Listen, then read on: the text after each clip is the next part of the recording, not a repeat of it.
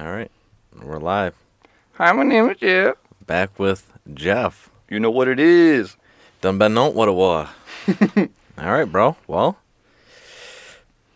been looking forward to this one, too. Honestly, I don't know, dude. I've been looking forward to all of them, honestly.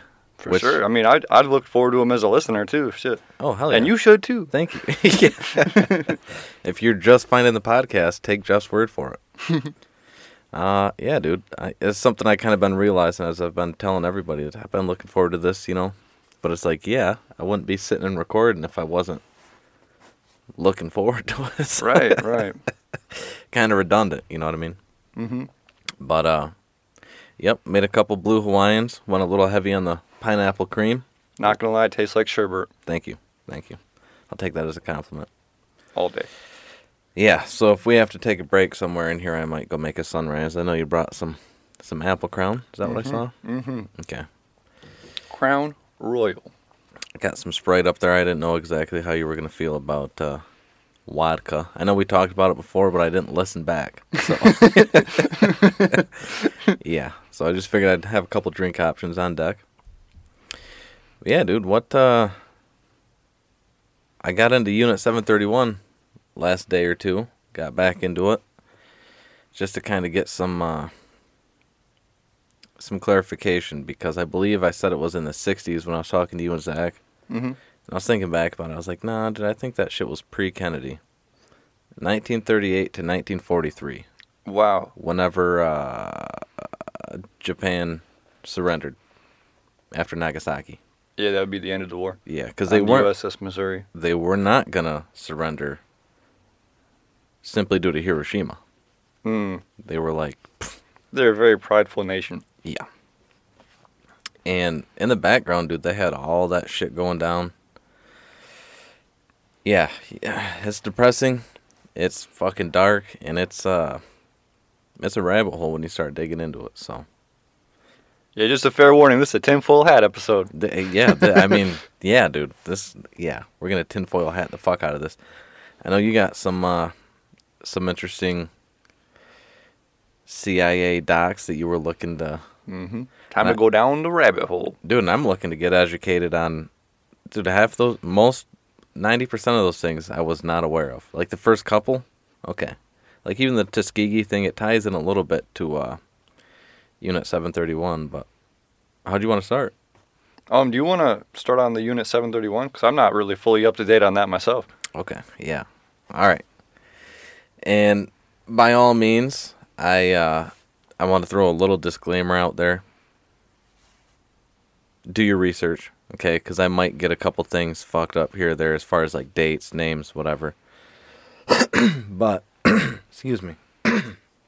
But I will say, when the COVID shit happened, it's one of the first things I thought of. I was like, dude, there was a leak somewhere. So basically, like, not to ruin the story, but spoiler alert.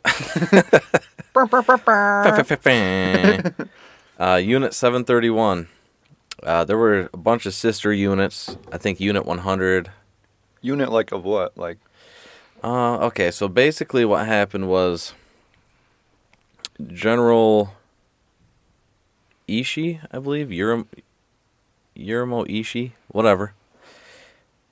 The Japanese nation was worried about going to war with Russia, and oh yeah, we got a fact checker right here. Yeah. Just put in Unit 731 Ishii. Was it? Did his name pop up? It's going General. slow, Okay. yeah. He So Ishii's kind of an interesting character. Let me start there. He came from kind of a prominent family. From like a couple of things I'd read and even heard on podcasts, like the general consensus is he was an arrogant fuck. And he was from a family of like 4 siblings. I think he was one of 4. And he went to school to be a doctor, okay? Then he got in the army, became a general. but he's still a doctor at heart, right? And so one thing that he did that's good, I guess, let's throw some good out there before we just fucking bury the guy. He created a water filtration system.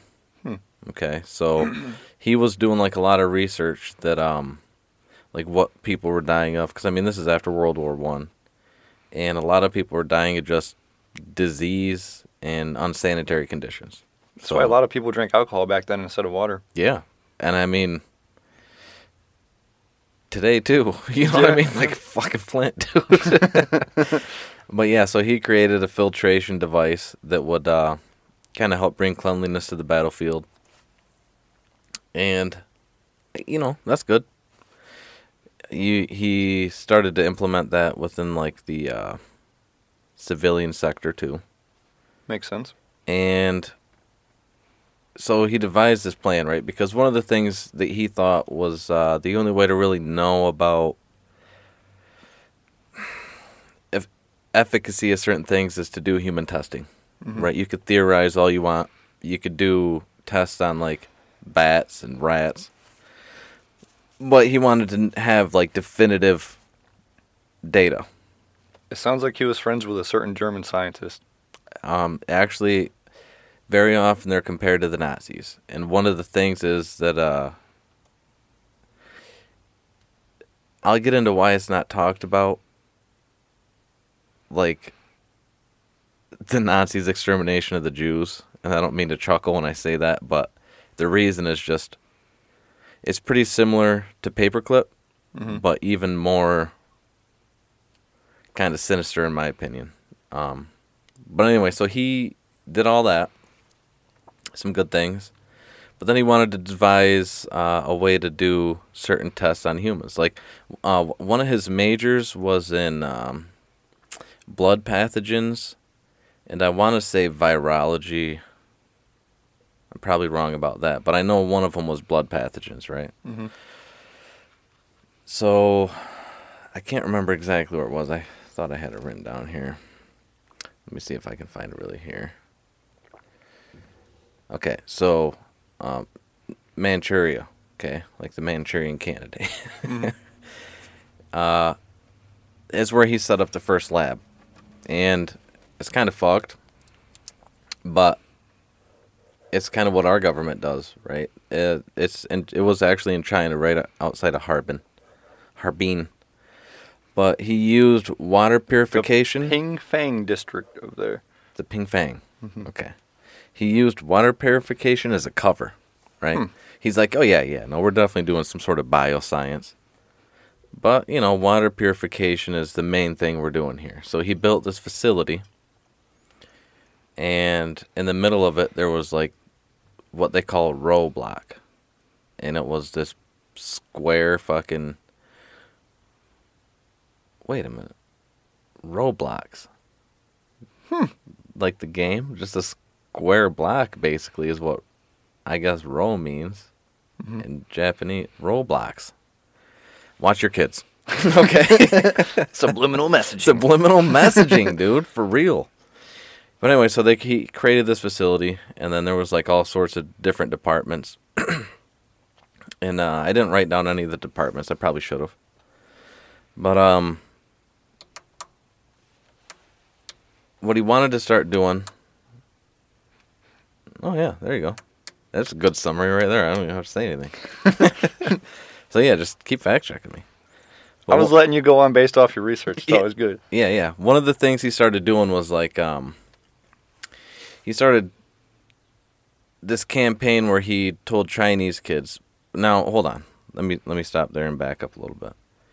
If you don't know about the Japanese, even today, but like, which is kind of broad today, but like pre-1960s, 90s even, I would say pre-90s, they had an imperial mindset. A lot of them still do. Like, the old cliche is they're loyal to Japan. There's a reason why they don't get along with the Koreas. Yes. But they had kind of the same thing the Germans had, dude. They were racially superior. So, like, they felt it was okay to kind of control China, the Koreas, right? Mm-hmm. They thought it was okay to control them, and it was even taught that like it's our destiny to control them, and they need it and they like it, you know. So it kind of was a brainwashing thing too. But anyway, so they're in China doing this, right? And he started this campaign where he was like, for every Chinese kid that could bring in a rat, he'd pay him. Well, it ended up being he'd pay him, and every rat they brought, he'd give him a pencil, right? So, so anyway, the reason they wanted these rats is to breed them. Okay, this gets horrific, like horror story type shit. And they wanted to breed fleas. I'm gonna cut ahead a little bit. They wanted to breed fleas because fleas were gonna be the carrier for a lot of these diseases and viruses that they were gonna try and inflict and use for like a carrier for their biowarfare. That's like how the whole Black Plague spread, like all throughout Europe, is that exact thing through fleas and stuff. Dude, I mean, we have it in prairie dogs here. I mean, we have it in quite a few other creatures, but it's like a lot of people don't know. Prairie dogs carry it. Rats still carry it. There's field mice. Some field mice in certain areas of the United States carry it. But there's not the breakout because people aren't eating prairie dogs. You know, they're not catching mice to eat. But yeah, so some of the things that he wanted to use for bioweapons, right? Some of the things they studied were typhoid, dysentery, anthrax, black plague, prototyphoid, I believe, and cholera, syphilis, gas gangrene. It's fucking crazy shit. What a wild mindset. Like, to think that you as a country can do that and expect it not to come back on your own people if it's like a whole pandemic type thing. Yeah, and well, that's the thing. Is like they knew it was wrong, you know? Which is kind of why they were using it. They were using certain avenues of cover. One, they knew it was against Geneva, you know. But, spoiler alert, the prototyphoid was the most deadly. Okay? Fucking sad, dude. But anyway, so they were breeding these fleas. And, dude, at one point they had, like, I can't remember if it was 3,000 or 3 tons or kilos of viruses, and it was enough to, like, infect the whole world 3 times over. Like, just in that little facility in Manchuria. Now, one of the things, dude, is, like, we'll cut forward again. Like, they started getting these, again, he wanted to do human experiments, right? So, it started with prisoners that were sentenced to death. And they actually called them logs. I think I wrote down the Japanese word, marutas, okay? So, they started with... So that's the term for death row inmates over there? Logs. They called them logs, but they called them marutas, which is just like a log of wood. So they started the dehumanizing process, right? They got a number. They were called marutas. And it started with people that were sentenced to death. And it eventually ended up growing to kidnappings, false employment, and shit like that, where they would put out job postings or recruit, and people would come to work, and then they just never left the facilities, right? It's fucked up shit. Like, there was a point where a guy was writing about, like, they'd have these prison cells, right? Steel doors, like you're trying to contain viruses and people that are infected, but they'd have little portholes, and you could hardly see anything through the porthole. Just, I'm assuming, thick glass and whatever. But part of his job was to peep through and, like, take note and just watch. They did a lot of watching people suffer, okay? But one of his jobs was to, like, watch, keep an eye on people on his shift or whatever. And he was accounting people having, like, bones sticking through their skin, you know, blackened by necrosis. There'd be people, like, like pregnant women in one room. There'd be people like that were put in a room of non-infected people, and then they add one person that's infected. So there'd be rooms where like people are covering their face with like whatever cloth they have, trying to do like primitive measures of sanitation, you know. People just screaming in agony, just fucking crazy shit, dude. Crazy shit. And one of the more fucked up things they did. I'm just gonna list a few experiments they did. All right. Go for it. So they did vivisections. Okay, you know what vivisections are? Not at all. That's why I was like, Okay, so an autopsy is like a form of dissection. But a dissection is when you're dead. A vivisection, you're alive, right? So they'd have people injected with syphilis, which is another thing. They would forcibly have a syphilis-infected man rape another man or a woman, right? At gunpoint. Like, anybody's only option was to rape or get raped or take the bullet. guess I'm going to bite the farm. Which, exactly. Knowing what I know, dude, you taking that fucking bullet. Fuck this, right? I'm not going to help contribute to somebody else's suffering. You can find somebody else to make them suffer, you know what I mean? You're going to put me out of my misery. I don't know. Anyway, so they do vivisections. Dude, they would replace people's blood with like horse blood and seawater. There was an account where they would inject horse urine into kidneys just to see what the fuck would happen, right? Like, none of this is helping warfare. Right. They're just doing shit. Their idea board is like, do whatever you want. For real. As long as you're experimenting where we can use the data, you're recording it. And that's another thing, is there's so much footage where they're like recording people freezing to death. Just all their experiments are basically recorded, right? And they're grainy, but it's recorded. It's fucked up, dude. I like on video. But they would do pressure experiments, right? So they'd, just like the people that imploded, quote unquote, imploded, diving down to see the Titanic. It'd be like, I wonder what 3 miles of water pressure would do to you. So they'd put you in this high pressure chamber and just climb the pressure till your fucking eyes popped out, blood's coming through the pores in your skin, just like fucked up shit. Mummification by drying. They'd lay people on these tables, put them under heat lamps, put hot fans on them with dry air. Making people jerky. Yeah. Legitimately. They'd electrocute people. They'd boil people alive. They'd put them in centrifuges and spin them till death. What the fuck's the point of that? You know what I mean? G-force. X-rays to death. They'd X-ray them until their radiation levels were fucking beyond recoverable. Well, that backfired a little bit. Oh, yeah. Dude. On them. Yeah. Well, I don't know. All of it's recorded, so it's like they just wanted to see how much radiation someone could take, and that's really the only thing that they had at the time where they could kind of... Because you got to remember, we had the atom bomb, but they didn't. So they couldn't... Well, they didn't know we had it at the time. Right. Well, that's the thing, is they didn't even know that technology existed, so they couldn't really subject people to radiation at the rate we could with some plutonium degrading, you know. And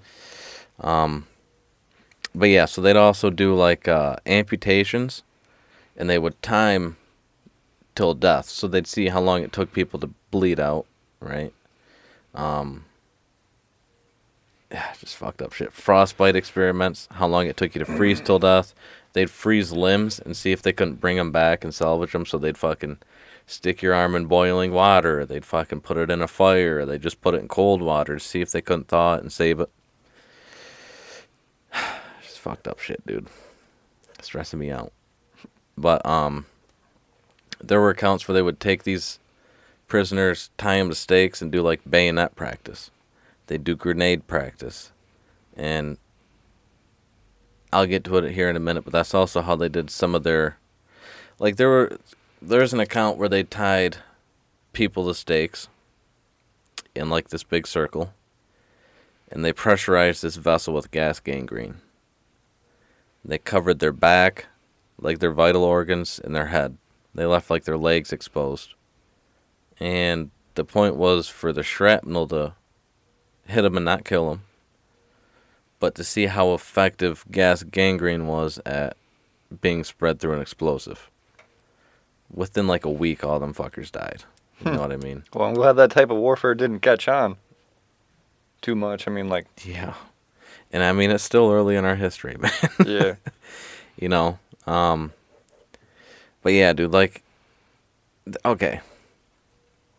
They would do shit like poison wells or poison food sources in a city, or a town, a village in China. And after like a week or two, they'd go back to the village, or like a month. However long they had planned on their fucking... Mm-hmm. In their calendar, dude.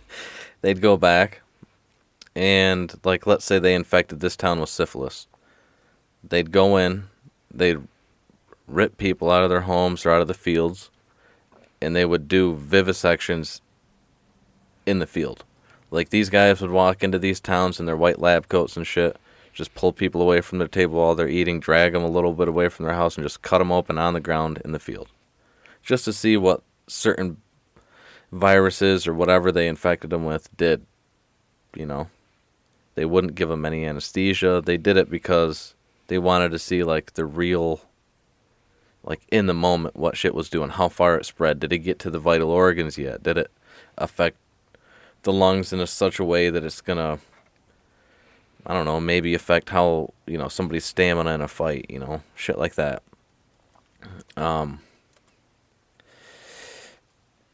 They would bomb villages, right? So they made these. So the fleas, they found the way to breed fleas, and I hope nobody out there gets any crazy idea. I'm actually gonna take a sip of this fucking stressing, dude. They would take these metal containers. I think it was corn husks, and they'd put a bunch of fleas in there. And then they'd put a rat or two in there. And they'd, like, tie the rat down or tape it up or whatever so it couldn't kill the fleas. So it was basically just for the fleas to feed on.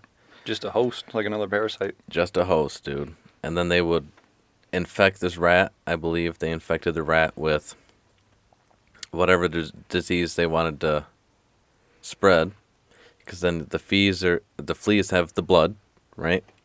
Then they would transfer them from these containers into bombs, like whether it's a clay pot bomb or whatever the fuck vessel. And they started doing shit like dropping them on random villages in China. And there's still a plague epidemic in that area of China because, like, of this shit. You know what I mean? So there was, I'm cutting to the chase here, but there was actually, they They surrendered about 5 weeks, I believe, before they were going to carry out a plan to bomb San Diego with one of those bioweapons. And I don't know for sure. I don't think it was plague. I think it was prototyphoid. Dang. After all of that, it makes it even wilder because the leader of that whole unit, like the lieutenant general of it, was given immunity by the U.S. Yeah, and that's what I was going to get to, dude, is that shit just, it sickens me. And I'll say it, dude, I'm torn, because I don't know if we made the right decision, but I can understand the decision, you know what I mean?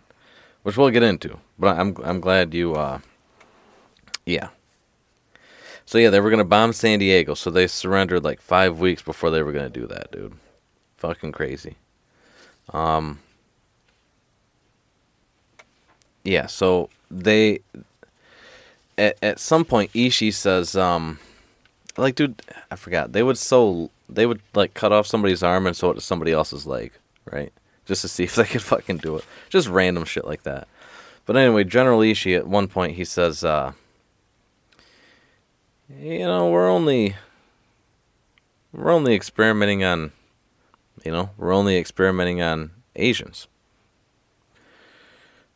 How do we know it's going to work against Russians, Americans, Anglo-Saxons, right? The Allies. So, he went to some of the camps where we had surrendered, right? And the Bataan Death March was actually part of this, but he pulled. I can't remember exactly how many. I feel like shit now, but he pulled a lot of American POWs. I'm sure the number won't fully be known either, because like. Oh yeah, they're gonna lie. Yeah, but he pulled some American POWs, and they did experiments on them, dude. And then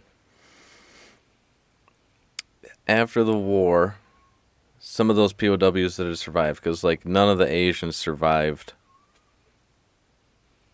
the original camp, or not even a camp, the unit, right?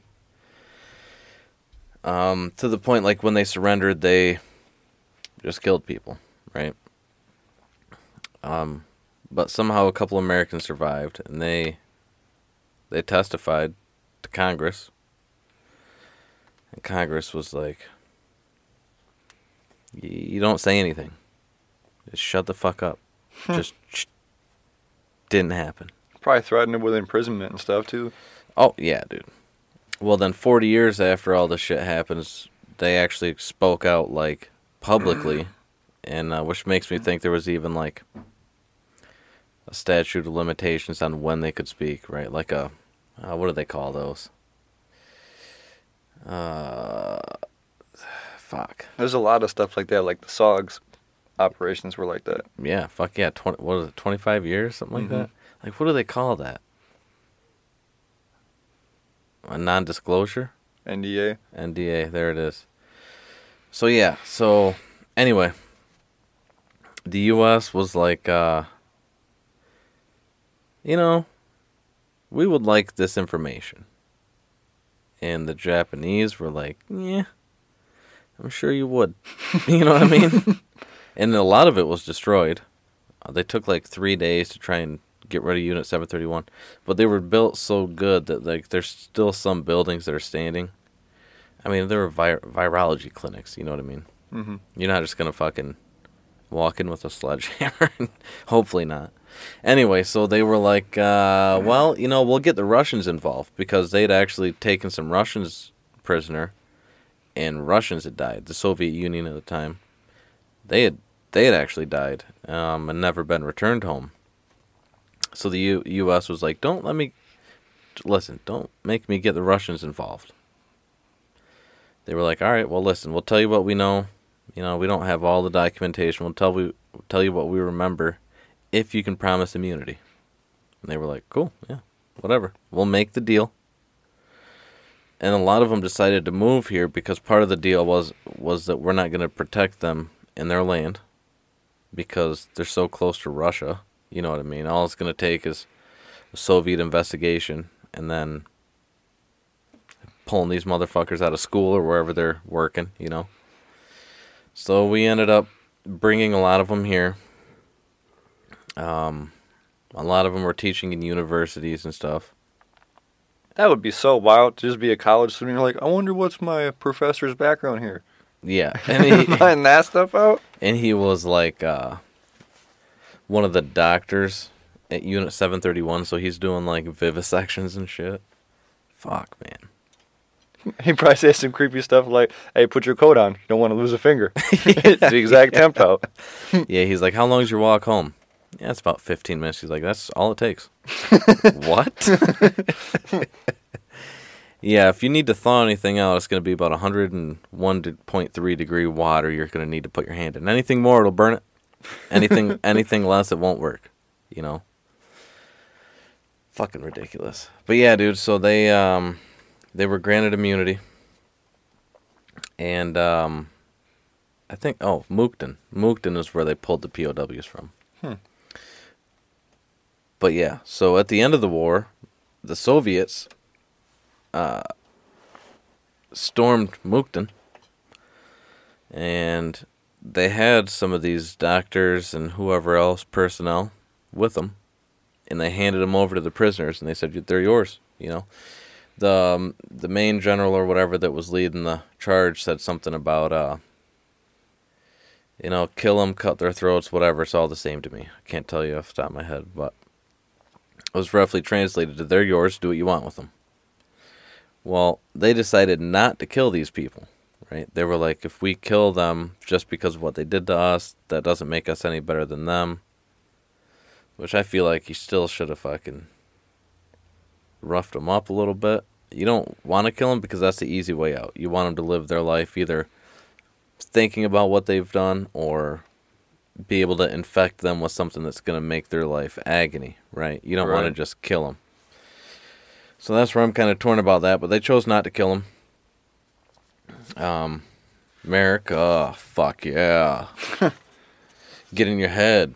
See, like, of all the times the government has straight up lied, like, why wouldn't you just take the information and be like, all right, now go to prison? Well, and exactly, dude. And here's the thing: is like, because like they've made deals with like drug dealers and stuff, saying, "Oh, we'll give you this whatever thing," and then we get the information, you still go to jail. Like, I mean, personally, dude, I feel like a lot of it is because just the way Imperial Japanese citizens and employees, their mindset was like for the emperor, 100%. So if one of them finds out that you lied as Americans, they're either going to give you false information or they're going to quit working with you. So the second you send one to prison, none of them say anything. You know what I mean? Mm-hmm. And I think that was more or less the psychological planning is to get compliance and as much information as possible before they lost it. But yeah, dude, I don't know if I agree with it. I mean, we got a lot of great information. But the people that, and I mean, another thing is like, the people that suffered, you don't want their suffrage to go to waste because now Japan's not going to be, and even the way that they were going to use it wasn't beneficiary. It was as like as a deviant, We'll go against the Geneva and we'll fucking fight war our way, and you're not going to be able to fight because we'll infect your entire country, all 300 million of you with Black Plague and fucking typhoid or whatever we want, I mean, it makes sense from their aspect because they probably could see that they can't get to mainland America. Right. And that's the thing is like, if it's isolated by two oceans, it's separated from you, what are the odds that if you do a major campaign like bombing the United States with infected fleas that it's going to somehow get back to you if you're not accepting flights or whatever, you know what I mean? It's not coming back. There's an ocean separating you. So it's like, I feel like they literally were, I mean, they weren't doing good work, but I feel like the reasoning they may have gave these people, if any, was that, we're going to help save Japanese lives. Or, hey, we're going to help preserve and rise to superiority where we belong. We are the superior race. We should probably be superior, So it's fine to bomb these inferior people because they're inferior, And they did it in what is now like modern China, northeastern China to be exact. So like it wasn't even on the mainland island of Japan. No. So like if it went wrong and everything broke out, like they're like, well, it's not our island. And I think that's kind of why they did these studies away from Japan was because, and dude, like I said, they were bombing villages like in China. So it's not like they were worried about an outbreak getting to Japan because I don't know. I just feel like they had this skewed mindset, kind of like the Germans. Like, fuck everybody. It's just us. So then we get that information, and we can actually put it to good use. And I'm not saying the United States is great for doing this, and I'm not saying, if it wasn't for us, it wouldn't be put to good use. But, now we know a lot about frostbite. We know a lot about, but then again, we got motherfuckers like Fauci funding gain-of-function clinics over in China. So it's like, I don't know, dude. It's just confusing as hell. But that's one of the first things I thought of. I was like, those motherfuckers, they didn't all come back to America. So how do we know that on a deathbed or that there wasn't some Soviet that ended up doing a covert op and kidnapping a couple of them and extracting information? How do we know that China, just the way they felt, and they still are, how do we know that they didn't capture and torture until they got information, and now they have the information? Well, I mean, at that time, China wasn't as big of a world stage player. Like in the 50s, right after all that, they had their whole civil war over there too. So like, That's true. That's true. But at the same time, I could definitely see the Russians doing some stuff like that though. but at the same time, Russia and China now, you look at them now. So I mean, the Soviets. I don't know exactly their relations back then, but you look at them now. It was conflicted. Like the Soviet leader at the time was literally funding both sides of the Chinese Civil War. Like he was just giving arms to both of them. Yeah. Yeah, you wanted to see a collapse. Right. Because then he gets land, you know, he can make a move and get land because he's not situated in the best location of the world, even though he's got the most land, you know. It's not the best land, it's just the most.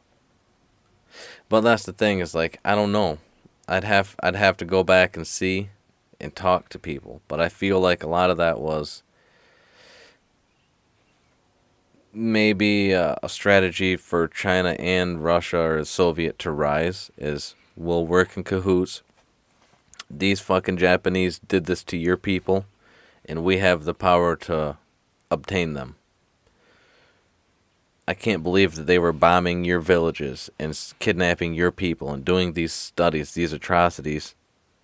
So I'll help you enact some revenge and gain some information. Like, I don't see why that wouldn't be on the table. And then Soviet Russia goes in, captures a couple of these guys, or Soviet Union, they go capture a couple of these guys, they torture them, they get information, then they share it with China. And then China just puts it away in a fucking file somewhere. And then 50, 60, 70 years later, they're like, hey, remember how they were doing bio experiments? How did they do them? I'm not saying that COVID was connected to that, like the viruses, but just the way the experiments were done, the way things were handled. Like, that lab has had several leaks before, right?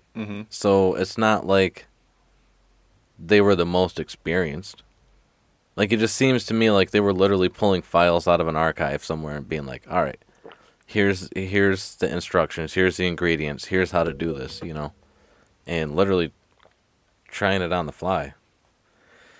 I don't know, fucked up. But that's just where my mind went when the COVID shit started. I was like, no. Like, when I saw that guy posting those videos, dude, and I think we talked last time, the video of those people running off the plane, I was just like, no. Right, or like the videos of like people laying there that are supposed to be like dead or whatever with the tarps over top of them. You see like someone's arm moving shit. You're like, come on. Yeah, come yeah, on. right. Come on. Like, and that's the other thing, dude. Like, the propaganda is so strong. Ooh. Like when Soviets, because the Soviets did end up holding a lot of them on trial. And I think it was 2 years to 25 years was the sentences dished out in the gulags. But they called us out. They were like, you know, these Americans are fucking harboring these individuals who've committed crimes against humanity. And we were like, fake news, you know what I mean? And then America fucking believed it. They even, you'd have to look this up, but there was a thing in the New York Times. Was it General MacArthur? He, one of the generals at the time had posted a thing, or there was an article posted about him saying that we didn't ever have any prisoners of war abducted by the Japanese, or not abducted by the Japanese, but entered into the Unit 731 experiments or anything like that. Like, we didn't have any personnel that were taken and experimented on. Which I think was later proven to be false, too. Yeah, dude, like a lot of the sure. shit they fucking say, dude. Which is that's the biggest issue I have with the aliens. It's like, they're saying it's real. Now that they're saying it's real, I almost want to fucking pivot and be like, I don't believe it. Right. You know what I mean? Like, why? Why?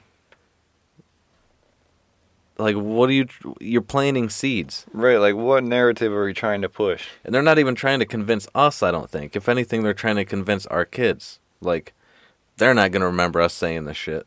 They're not going to remember it coming out, but it'll be part of their life. So when they're 25, it'll have been around 28 years. That all they will have known is that we're saying aliens exist. You know? A subtle ideological subversion. Yeah. And then 2 generations from now is when they might actually release the technology.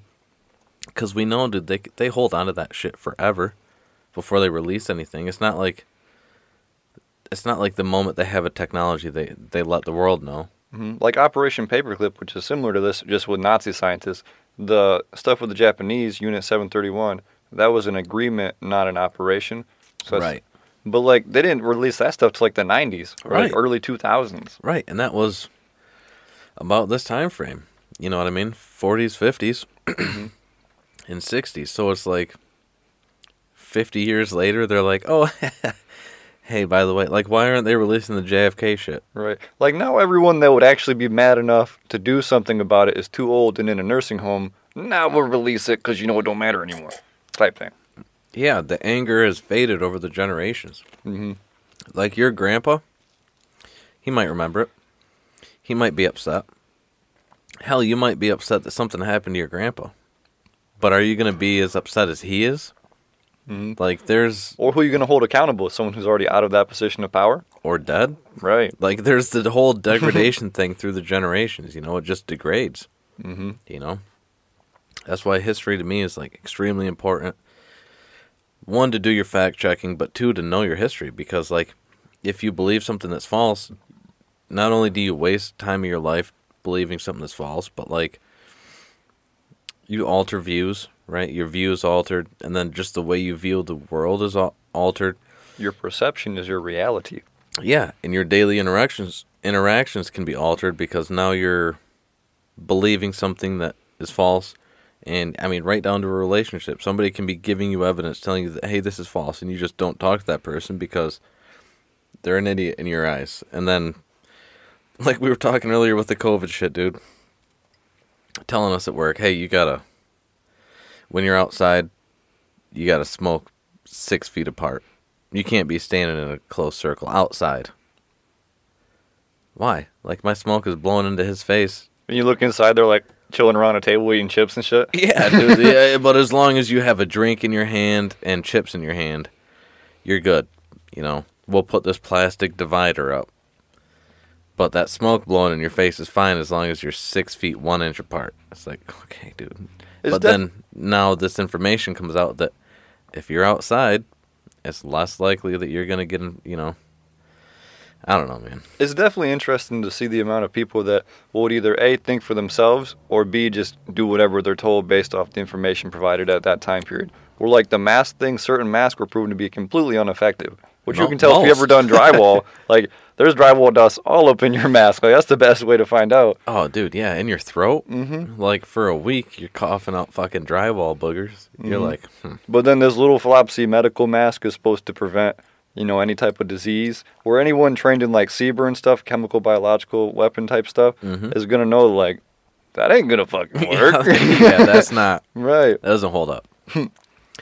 Yeah. Duct tape on our hazmat suit. What happens if we rip? Don't rip.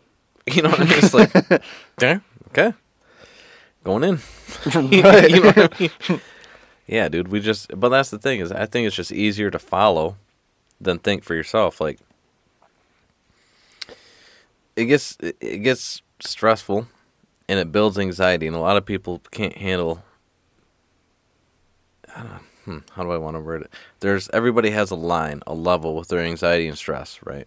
That they can handle. For sure. I feel like people are like a bottle. Like, every person's bottle is different size, but they can only hold so much stress before they explode. Okay. That's a good way to think about it. What I was going to say is, like,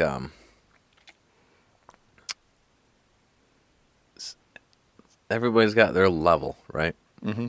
And they know their level. Just like a lot of people know their budget. If they get a $3 raise, their budget changes, they're still broke, right? Because now they can ball out, or they get an extra bill, or whatever, right? Mm-hmm. And it comes to a point where it's like, I know let's say your level is 5. I'm going to fill my life with 4.5. And then the second something happens, whether it's like an unseen expense or something that happens in the news that is tied to you, or you walk outside and there's smoke everywhere from a wildfire. Right, you walk outside, there's smoke everywhere. You leave a minute early for work and you still end up 2 minutes late because, God forbid, there's 3 semi-trucks in front of you, and that's just, they fill themselves up almost to that line. They're like, this is good. I can handle all this, but then the second something happens, it goes over that line, they lose their shit. And I think that's what a lot of it is, just like you said with the bottle. They can only take so much, and doing research, trying to find the truth, is a lot more stressful than just listening to somebody say something and believing it. Because the second you start seeing both sides, then you're like, fuck, man. This filter is too big. I got to go to a finer filter. Then I got to start looking at these little details. Like, that doesn't make sense. That's contradictory. It's still 55-45. You know what I mean? Like, which side am I going to... Okay, well, this article makes it fucking 51-49. Like, and some people can't even have the critical thought enough to even read it past the headline of the article. Yeah, dude. Yeah. They'll be like, oh, I know this because I seen it on Facebook scrolling past it. Or to research sources. Like, that's another thing. Like, check the credibility of the source. You know what I mean? Like, my favorite thing is to follow the funding. The funding, dude. The funding too. Like, follow the money, because the money talks. Mm-hmm. And even though you may not be able to decipher it, because it's, to a lot of people, it's a foreign language. You know the gist of what money is in the conversation. It gets you to think whatever the fuck. You know what I mean? So if you follow, like you said, you follow the money. Well, now I don't really care what this guy's saying because he's just a mouth. Let me follow the money to the fucking organization that's funding him and see what they think. Like that Gainer research funding, when they asked Nancy Pelosi on the stand, like, "Hey, what about your stocks and stuff in that?" Then she's like, moves the microphone over. No. We're not talking about that. Right. I'm not doing this, bitch. Right. Yeah, you are. That's like giving it away right there. Like, how more obvious could you be? Look, it's hot. It's really hot. I don't want to do it. Bitch, you're in fucking air conditioning. Well, not only that, but you're a public servant. You're part of the government who works for the people and supposed to represent your constituents. That's the issue, though. Is like, we work for her. We work for them. It's backwards. Backwards as fuck, dude. Like, exactly. Like, officers. We went to the car show in St. Ignace this last weekend. There are cops on the road everywhere. Because guys got badass muscle cars, right? Fucking supercars, muscle cars, You know why I pulled you over? Because I let you. Yeah, exactly, dude. And that's the thing is, like, we're watching people leave. Car show ended Saturday at like 4, I believe. So we just got a nice spot at one of the intersections at the top of the hill. People are leaving. And, like, we're walking up the hill and people are already leaving. They're going past us, like, while we're walking and stuff. And these cars are just fucking sick, dude. So, anyway, we're like 100 yards from the top of the hill and we hear a car just fucking lay into it. I'm like, damn, I wanted to see that. It's probably a Corvette. You know, it sounded fucking immaculate. Well, then right after that, I was like, fuck, dude. Like, we got to get up there. Well, we get up there, we sit down, a couple of cars do it. Kids are loving it. Well, Leon didn't really care. He was watching his phone. But anyway, a couple Camaros go off, right? Old Camaros, new Camaros, loud as fuck.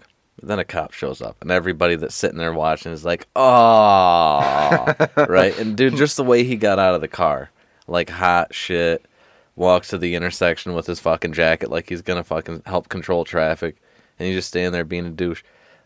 Like, maybe 10 cars leave, and he just runs back to his car, goes to pull out and run somebody down. Gone. So he's like, all right, let me just turn my car around so I can get in it quicker. It's like, dude, why are you going to ruin people's fun? You know what I mean? And then I started thinking about it. I was talking to Babe. I'm like, he's just jealous that he works and he doesn't have one of these fucking cars. Right. Like, his badass car is his work car. You don't even own it? Yeah, and he doesn't own it. You know what I mean? He's not here for fun. He's here for work.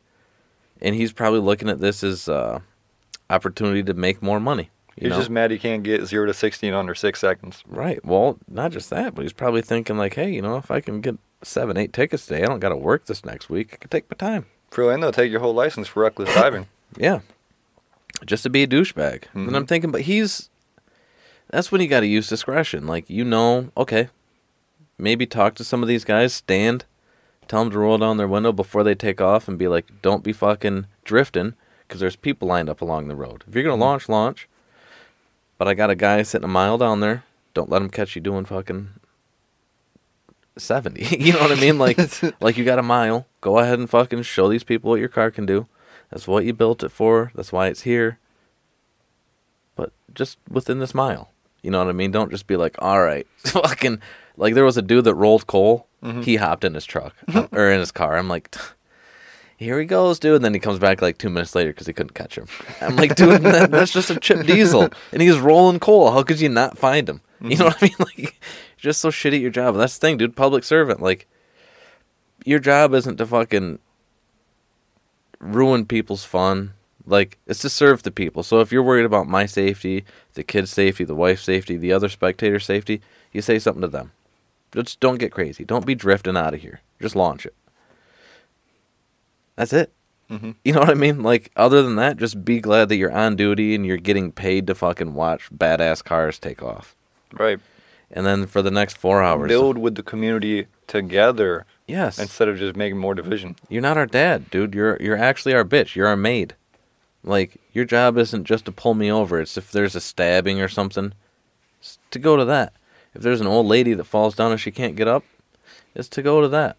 Like, if they say protect and serve, but they won't even help you jump your car. No, dude, that's what I mean. Like, there's a lot of places that don't even, if you lock your keys in your car, you can't call the cops out anymore because they don't do that anymore. It's like, you're a servant. So what? Like, now I got to pay a locksmith to come out and do it? Why? Dude, you're here, but you're going to stand here while he does it and be like, yeah, I remember when I used to be able to do... That's not helping. You're not serving the situation at all. Right. You know? But yeah, then the next 4 hours, they were just up and down the fucking strip, so nobody could fucking do any burnouts or anything. I mean, they still were. But we watched like 10 of them run people down. It's like, why, dude? Why? You know what they're here for. Like, there's thousands of people lined up on the road. Well, they're getting that revenue. Just let them do their burnouts. Like, there's kids fucking holding up signs and shit, people squirting water on the road, and then there's a cop sitting right there. And there would still be people that would just chirp them, but... What gets me is people argue, oh, it's for public safety and stuff, but then it's like you look over at Europe, and their police cars are really well marked. You can see them clearly identify that's emergency service, you know. But then our cops, it's an all-black hidden car, parked underneath the tree, hidden back, and it's like... No reflection. Camouflage is for hunting. That's for predators. Yeah. Like, that doesn't make sense. If you're supposed to protect and serve, why are you entrapping us and stuff like that? For real. Like, driving around a minivan with undercover lights and shit. Like, the fuck? And they don't have reflective paint on a lot of their vehicles anymore, like the sheriffs. Right, and what if it actually is an emergency and you're like, oh, is that a cop or not? I can't tell. It's all black, you know? Right. Not all emergencies come by phone. Like, a lot of times... somebody has something going on, they flee, they're looking for a cop. Like you said, dude, be visible. Be, like, if you're going to be in a speed trap, somebody comes up over it, be strategic, be on the backside of a hill, be in a blind spot. Right. Like, somebody comes up over the hill, they're speeding, you got them. Why do you need to be sneaky? Why do we even need a speed limit in the first place? Like, we didn't always have a speed limit. No. When we first got an interstate, like, across the whole U.S., there was a national speed limit, and, like, there was a bunch of people that protested it by driving from New York to L.A. in, like, under a certain time. They went, like, 100 the entire fucking way. That's a really cool... I don't remember what it's called, but it's a thing you can look up. Well, that's the thing, dude. It's like, again, people. When they campaign, they play to your heart. They say, well, what if your kid's bouncing a ball by the road and somebody loses control? Then maybe you should be a more involved parent and be like, hey, here's the dangers of this. This is the freedom you can exercise when you get to this age. Just be aware of the dangers you have now at this age or this stage in your life. Like, you can't, you know what I mean? You can't just be like, all right, I'm going to take away this ability. Just like, what happens if there's a mass shooting locally and then every single cop is on scene? Are we just going to quit responding to fucking other issues like car accidents, heart attacks, you know what I mean? Like, there's... And in some cases, to not even go in and do anything. Right, to secure the perimeter. Who else is going to come in? Like, nobody's going to fucking come in and help the shooter. Like, you're securing it from fathers that, like, let's say it's a school shooting. You're securing it from fathers that want to go save their kid.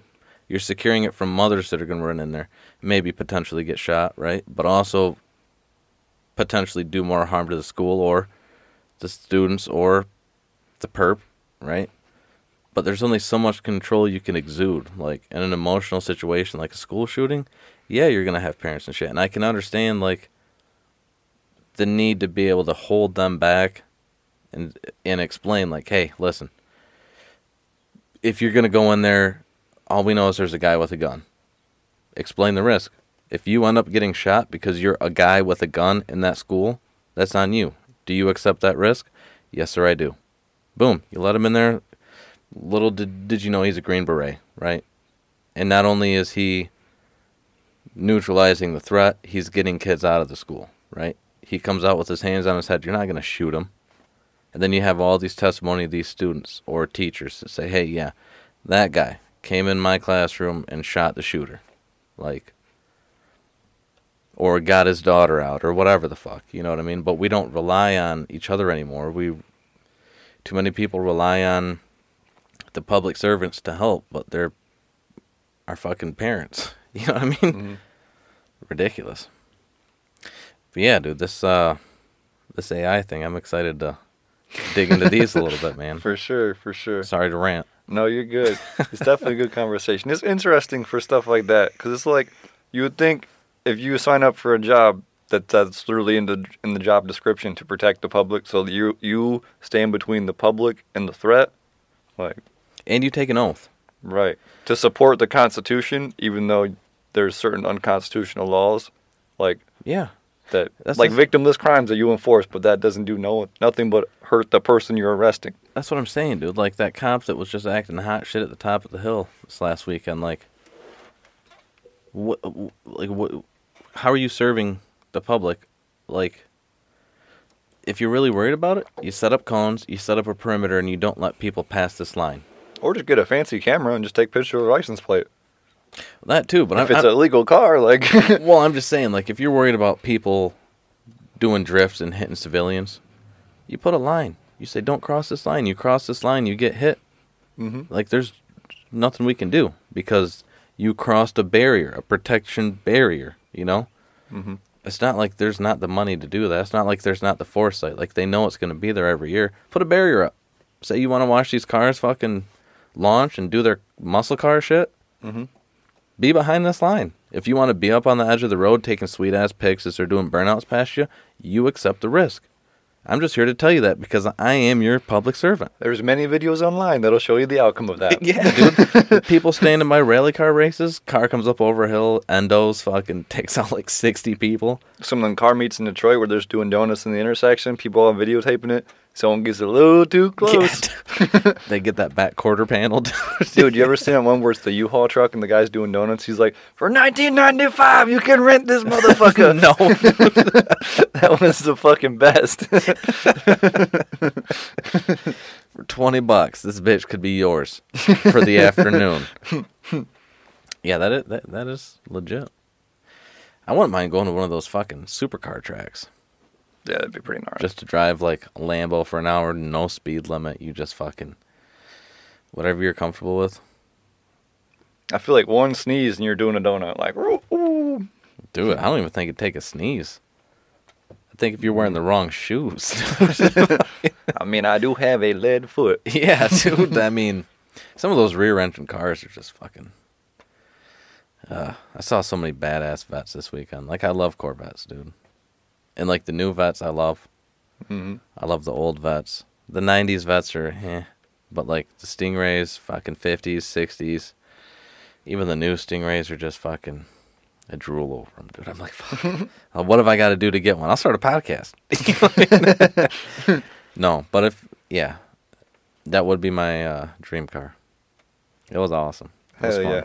We're going to take a little intermission break and go to the bathroom, refill our drinks. Yeah, absolutely. We'll be right back. All right. We are back. It was a nice little piss. Some chips. I made myself a sunrise. It looks pretty trippy. It's like all yellow on top and then like all red on the bottom. If I wouldn't have went with Simply Orange, that grenadine would be down here. And then it would be a nice fade to orange. But the Simply's got a lot of pulp in it. Mm-hmm. I don't get the no pulp. Ain't no bitch. So I got a question for the audience. What's the difference between a conspiracy theory and the truth? I mean, usually about 6 months. I mean, these days. I'm not going to lie. And honestly, as the technology advances, it seems like it gets harder to hide them. Mm-hmm. Soon it's going to be 5 months. Well, I bet when, like, a bunch of the stuff we're about to talk about was happening, mainly partaking stuff in the 60s, like, they didn't have the internet. They didn't think this would be a thing. That's true. Not just that, but cite your sources. You know what I mean? You cite your sources, and it's like so easy to discredit, or all it takes is one person that's going to be like the plug in the flow of information, and everybody just gets, like the JFK shit, dude. Which, I mean, on that same note, JFK stuff, there's a lot of stuff that goes along with the MK Ultra stuff, where they try to use brainwashing techniques to get people to do certain things, like assassinations in third world countries, like in the Contra Wars and stuff. But there's a lot of stuff that goes back to Charles Manson, who was part of the MK Ultra, like, stuff that is connected to Lee Harvey Oswald or whatever, saying that he might have been influenced through the MK Ultra plan to hear voices in his head and do certain things, like the assassination of a president. Yeah. And, I mean, there's a lot of credibility to it, too, because there's accounts of him getting arrested, going to jail, and then being told that he's with the government, and then just being let go. Like, this is above your pay grade. Let him go. Okay? Or, like, how JFK's brain just straight up disappeared. Or the magic bullet. Like, anyone who's shot guns before, and, like, you go down the range, kind of mess around in the sand, you can find your bullet, see it all spit up, chewed up like a piece of gum, and it's like a perfect bullet. Like, on the gurney. Just happened to be on the gurney. It was missed by everybody. Right. But then what's his name walks in and sees it on the gurney? He's like, look what I found. Yeah. Which, to me, that just sounds like somebody was like, hey, here's what's going to happen. It's going to be, probably didn't even tell him, but it's going to be an elaborate cover-up. Your part is to just say you found this bullet on the gurney. Which sounds a lot like the government, because a lot of their projects they do very compartmentalized, like only in the need-to-know basis. So you're just doing this weird test. They're like, yeah, just pick up this bullet we're going to give you here. Yeah, and just tell us where you found it. Say it closer to the mic, sir. Mic in your face, yeah. Yeah. Like Jack Ruby. Like, you think he just ran up and shot Lee Harvey because of what he did to the president? What Lee Harvey did to the president? Right, more like tying up a loose end, it seems like. Yeah. Come on. When's the last time that happened? Somebody got assassinated, especially a president, and then... Abraham Lincoln will probably be the last. I mean...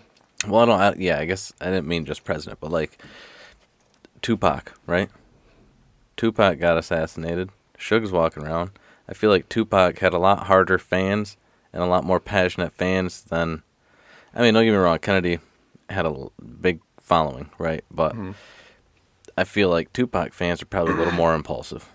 And why wasn't Suge shot at every fucking club he went to? Every time he got out of a car, wasn't shot, stabbed, fucking ran off the road. Like, well, I mean, one thing, he definitely had people with him that are armed up, too. Yeah. Yeah, but you don't think that, like, Jack Ruby took that into account when he ran up on Lee Harvey? Like, like, the people that were guarding him were probably armed. There were probably people around that were armed because he was going to be on trial for assassinating the president. Unless they weren't armed, in which case that's even more suspicious. Right. Like, what's his name shot, oh my God, Reagan? Oh, yeah, I know what you're talking about. I don't remember what his name was, but... There was actually a funny moment in one of Reagan's speeches where, like, a balloon popped, and he thought someone, like, shot at him. Yeah. He, like, chuckles. He's like, you missed me. Yeah. Yeah, which just, everybody went crazy. Yeah. Stupid. Anyway, what do we got, Jeff? Well, for the CIA, there's so many wild things, and what people don't realize is that, like, it is a three-letter agency like a bunch of the other law enforcement agencies, but it's not a law enforcement agency, so it doesn't have to uphold certain laws that, like, police agencies or FBI and stuff does. And they have jurisdiction to operate outside of the constitutional laws of the U.S. And outside the U.S. Exactly. And they've been caught up in running their whole war on their own and funding it through other means, like the Contra Wars in South America. By selling drugs and weapons. Exactly. Yeah. Literally. And that's like a lot of easily findable documents. That's just like what people know about. And people are like, oh no, the government would never lead us astray. Not like there's Operation Mockingbird. You can look that up, by the way, on the CIA's official website. Operation Mockingbird. Yep. Which is Operation Mockingbird involved the CIA's influence over various media organizations, journalists, and editors. Their objective was to shape public opinion, and manipulate information in favor of the U.S. government's interest. Where the full extent of the operation remains contested, and a lot of documents are still classified, and the ones that are declassified are all like half of it's redacted, half of it's not, so you can't really tell what is or what isn't. And it's really weird because nowadays you can see videos on YouTube of like, it'll show a screen and it'll have like one news person, right, and they're saying a speech, and then it pops up to the whole screen's filled like 10 rows of news people saying all the same script. And it's like, we're going to find that video. Yeah. We're going to find that video and play it. Pause that real quick. We'll pull it up. Okay. All right, we found it. Playing now. San Antonio's Jessica Headley. And I'm Ryan Wolf. Our greatest responsibility is to serve our Treasure Valley communities, the El Paso, Las Cruces communities, Eastern Iowa communities, Mid-Michigan communities. We are extremely proud of the quality, balanced journalism that CBS 4 News produces. But We are concerned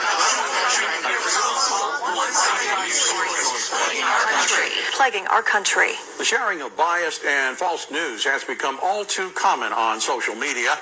More alarming, some media outlets publish these same fake stories without checking facts first. The sharing of biased and false news has become all too common on social media.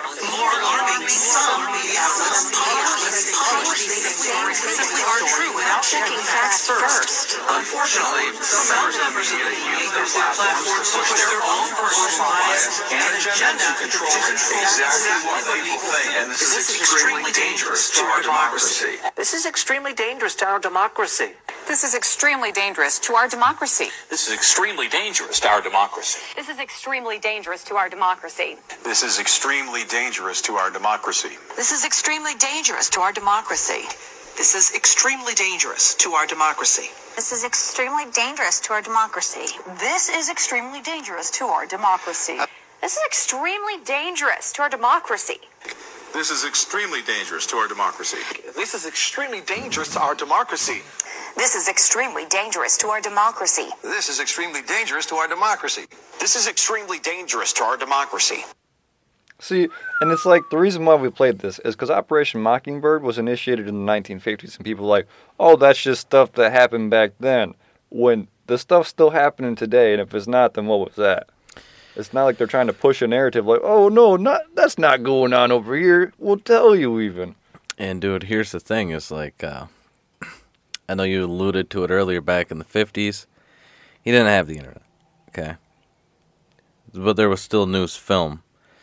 And in order for somebody to do that work, there were local stations, like 3 stations. In order for somebody to do the work to compile that, because it could have been done, for sure, they would have had to travel the country to grab reels, make copies, and then clip all these reels together, play all the reels first off to find all the similarities, make the clippings, and then make a compilation video. Would have taken years.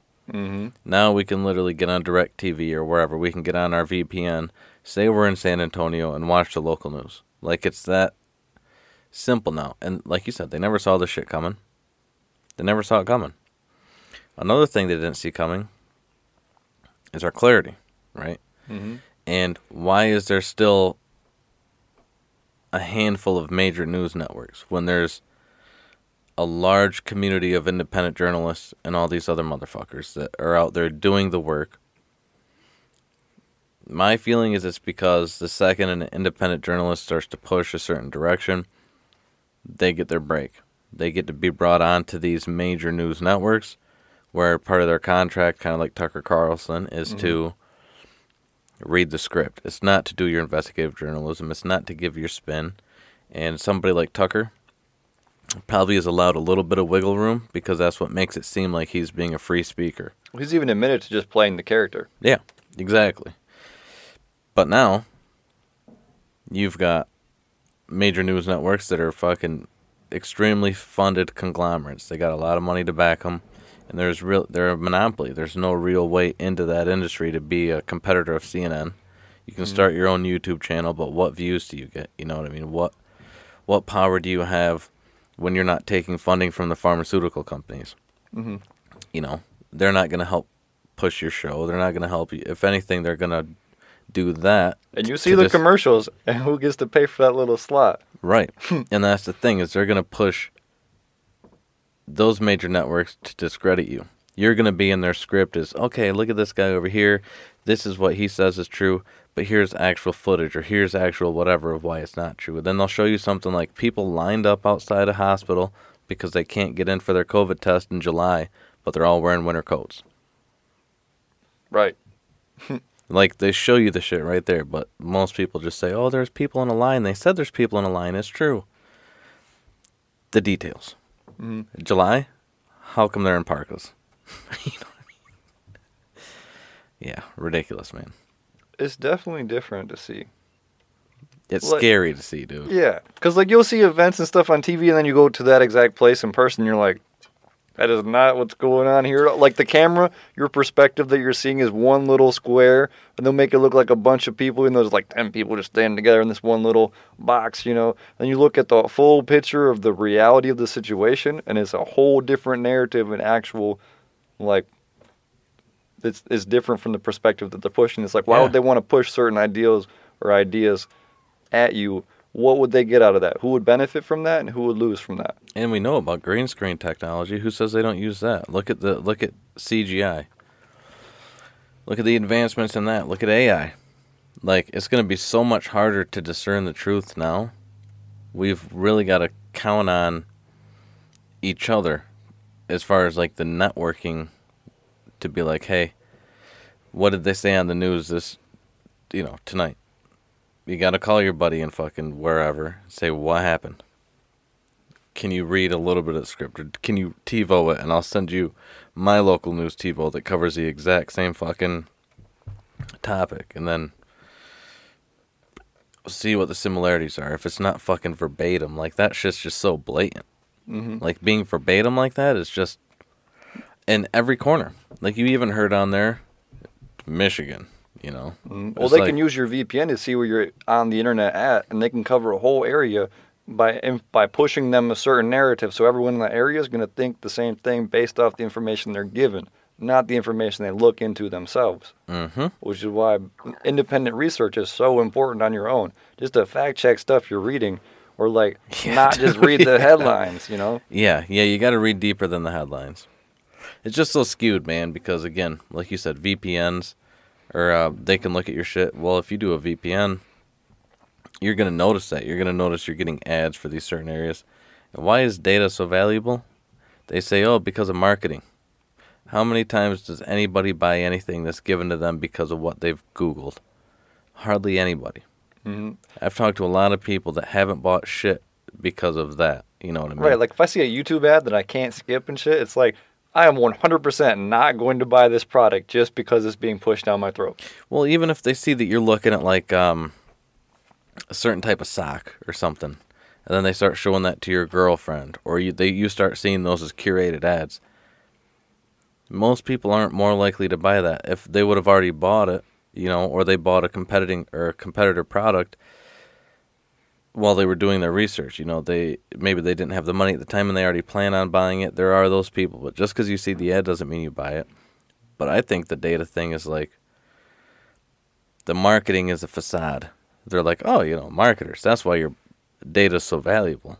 But what about your location data? What about all this other shit where... I think some of it is to keep people complacent and distracted so they can't look into this shit like what we're trying to show you some of here. That's what I was getting to, dude. It's like if they see that I'm buying fucking gun parts, they're like, all right, we'll put this guy in a little bit different folder. Mm-hmm. If they see somebody over here is like digging into the Kardashians, they're like, okay, yeah, here's what we're going to curate. Hook, line, and sinker. Exactly. Here's how we're going to curate this person to distract them, and here's how we're going to watch this person.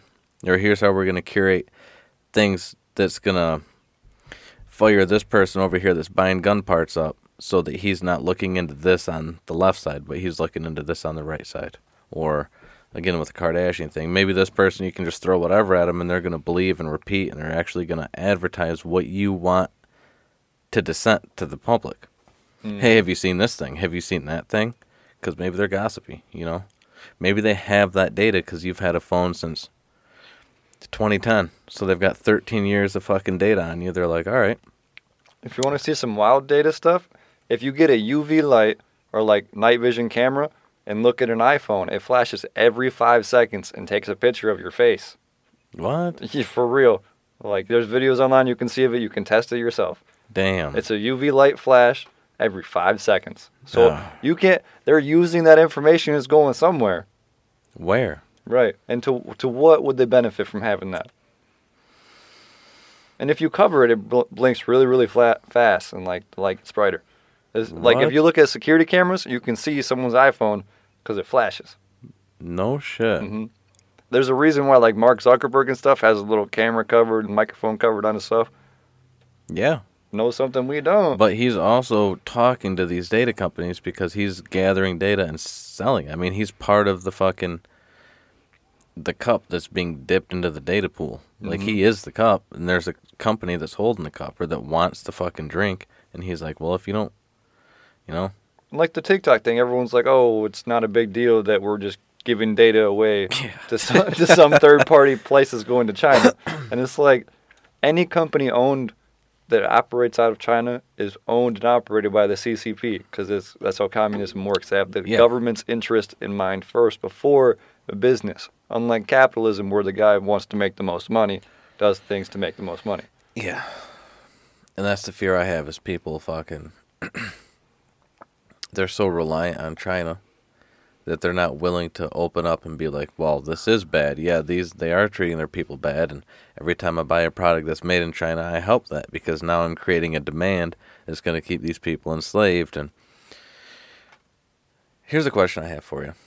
I know we're getting off topic, but why do you think that we're trying to be the world's bully, the military power, instead of showing the world that we're the economic, the monetary power? Like American China's primacy. That's like an actual like government term that they use. Like America has to be number one economically, militarily, and like a bunch of different levels. In order for America's interest to be upheld, that's how they put it. But we're not economically. Look at how China is showing a superiority in the economic fucking... Because we're weak, and it's very clear that they know that by the actions that the foreign governments are doing. Like, Russia only took a small bit of Crimea when it was a Democratic office, when Biden was the vice president and Obama was the president. So they didn't think much would happen. And Trump, they didn't do nothing. They're like, no, I'm good on that. Yeah. And then Biden's in office as a full president and also has a lot of connections to Ukraine with the son and everything. Then they're like, all right, green light, good to go. And they do have history of, you know, the way he's going to react or interact based on his vice presidency, because you know they got people on the inside, or they got his phone fucking... They're collecting data from him, so they're like, all right, so these emails. Well, and on top of that, he doesn't seem cognitively developed enough to formulate coherent sentences of his own thoughts, not just reading the screen or reading the note card, which he's been, many, many times shown to do so. The same as that video we just played. Mm-hmm. Just read the script, sir. Read the prompter. Yep, read the prompter. Do you want orange or green letters? Mm-hmm. You know what? I usually do green. Let's do orange. It's like there's your freedom, right, to choose what color words you read. You know what I mean? And it's like, who puts together the scripts and who approves them? CIA. Them? Right, exactly. But no, they wouldn't do that. No. I'm just kidding. CIA. Please don't have vans parked out across my fucking. Just like everyone thinks, nah, the CIA, they wouldn't overthrow governments. Like Operation Ajax, where in 1953, the CIA orchestrated a whole coup d'etat in Iran to overthrow the Prime Minister Mohammed. I can't pronounce the last name, but Operation Ajax, you can look it up and it'll verify that. Yeah, the old coup d'etat there, dude. Mm-hmm. The old fucking whoop-de-doo. Whoop, whoop, whoop. Yeah, dude, there's some sketchy shit going on with our fucking government, dude. I think one of the most wildest things is Operation Northwoods, which, like, no one like, if you tell someone, hey, this one time the U.S. government was planning attacks to, like, a false flag terrorist attack on the U.S. soil to blame it on Cuba, saying there was a pretext for military intervention to go into Cuba, and Kennedy rejected it. Like, if you tell someone that, like, they're like, nah, that the government would never suggest doing a false flag attack that's all fake to get us into a war, kind of like the Gulf of Tonkin incident, which was proven to be false by the Army Security Agency, ASA operations. They're not going to fly planes into our own towers. Right. Why would we fly our own commercial planes and kill our own civilians in one of our fucking, one of the central fucking buildings that manages capitalism? And then in go the into country. Iraq for WMDs, and then Afghanistan right after, all on the same premise. And not even have WMDs when we get there. Let's not even focus on that. Why would we fly our own planes? Why would we have an airplane strike the Pentagon but have no fucking airplane at the Pentagon? And then have people say there were missiles, but then immediately following all the fucking CCTV footage from across the street and at any side of the Pentagon that was looking at the side that got hit just comes up missing. That video's confiscated. And the exact part that it got hit is where the exact documents of the day before they were supposed to release and explain where trillions and trillions of dollars went. Yeah, dude. But poof. Yeah. Oh, that got blown up. That was gone. Plane crash. By a plane that just happened to melt into the grass. Right. By a pilot who had no like training to be a pilot before, but he did a really fancy turn and landed perfectly in that one exact spot. Yeah, it doesn't. That no one got on camera. I mean, that doesn't sound like something we would do. Right. Now, come to your own conclusions, guys. But why would we ever hide that Lee Harvey Oswald wasn't alone when he shot fucking... Come on, dude, he was alone. They're not gonna lie to us. Jack Ruby, why... He did what every American citizen wanted to do. Let's kill Lee Harvey. Mm-hmm. Like, what do you mean that they would fucking stage some sort of terrorist act on our land? Right, and it's not like there was whole operations in mind control, aka MK Ultra, where they in the 1950s and all the way from the 1950s to the 1970s, they did mind control experiments on unsuspecting individuals, including the administration of drugs like LSD, hypnosis, and psychological torture. The program's existence was denied, obviously, for many, many years, but came to be true. And you can look that document up on official.gov websites that talk about that. But MK Ultra, I mean, come on. Manson acted alone. He was fucking crazy, dude. He wasn't dosed by the government. He wasn't persuaded by the government. He wasn't broken out of jail and let loose on his fucking charges by the government. Dude, there's no way that we would do that to our own people. Why would we infect black people with syphilis? Why would we do any of the Tuskegee, quote-unquote, Tuskegee experiments? That's domestic terrorism. We would never. Right. We would never. He was referring to the Tuskegee syphilis study, in case you were wondering, and that can be found at www.cdc.gov-tuskegee-apology. Dash apology. Right, just so you know. That's where they admitted because they knew they were wrong. And that happened between 1932 to 1972. So it was no subtle thing, you know. And after, I don't know if I believe it, but allegedly, after the news broke and they admitted to it, those clinics that were operating for 40 years shut down. What? Weird. We wouldn't do that, dude. Come on. They went bankrupt because they ran out of funding because there's no more syphilis. That's what happened. Come on. Yeah, come on. That's just conspiracy theories. You guys know where that term came from, right? The term conspiracy theories comes from the CIA. You can trace that directly based off of documents. That's where the first time that term was used from. That can't be a way to discredit the public. Like, nah, don't mind that guy. He's just a crazy tinfoil hat guy. You know, why would you want to wear a tinfoil hat? It's not like we got electromagnetic weapons that can put thoughts into your head, which is also proven to be true based off of CIA documents, too. Aliens? Come on. Come on. Tinfoil hat. Put it on. There's aliens. It might help you from getting your mind read. We'll release the most grainy footage and show you. See, they're there. See? It's not like we got like 4K cameras in everyone's fucking pocket. But please, here's this grainy black and white video. Don't worry. See, we told you. You can't be mad now. Please, we caught these images over our fucking bases, where we have the shittiest cameras over our military bases. Come on. Right.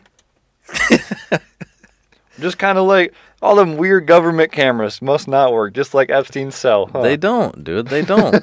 Epstein's cell, the officers on duty, they got that itis, dude. They got that KFC on lunch. They went back into their bubble and fell asleep, dude. It's explainable.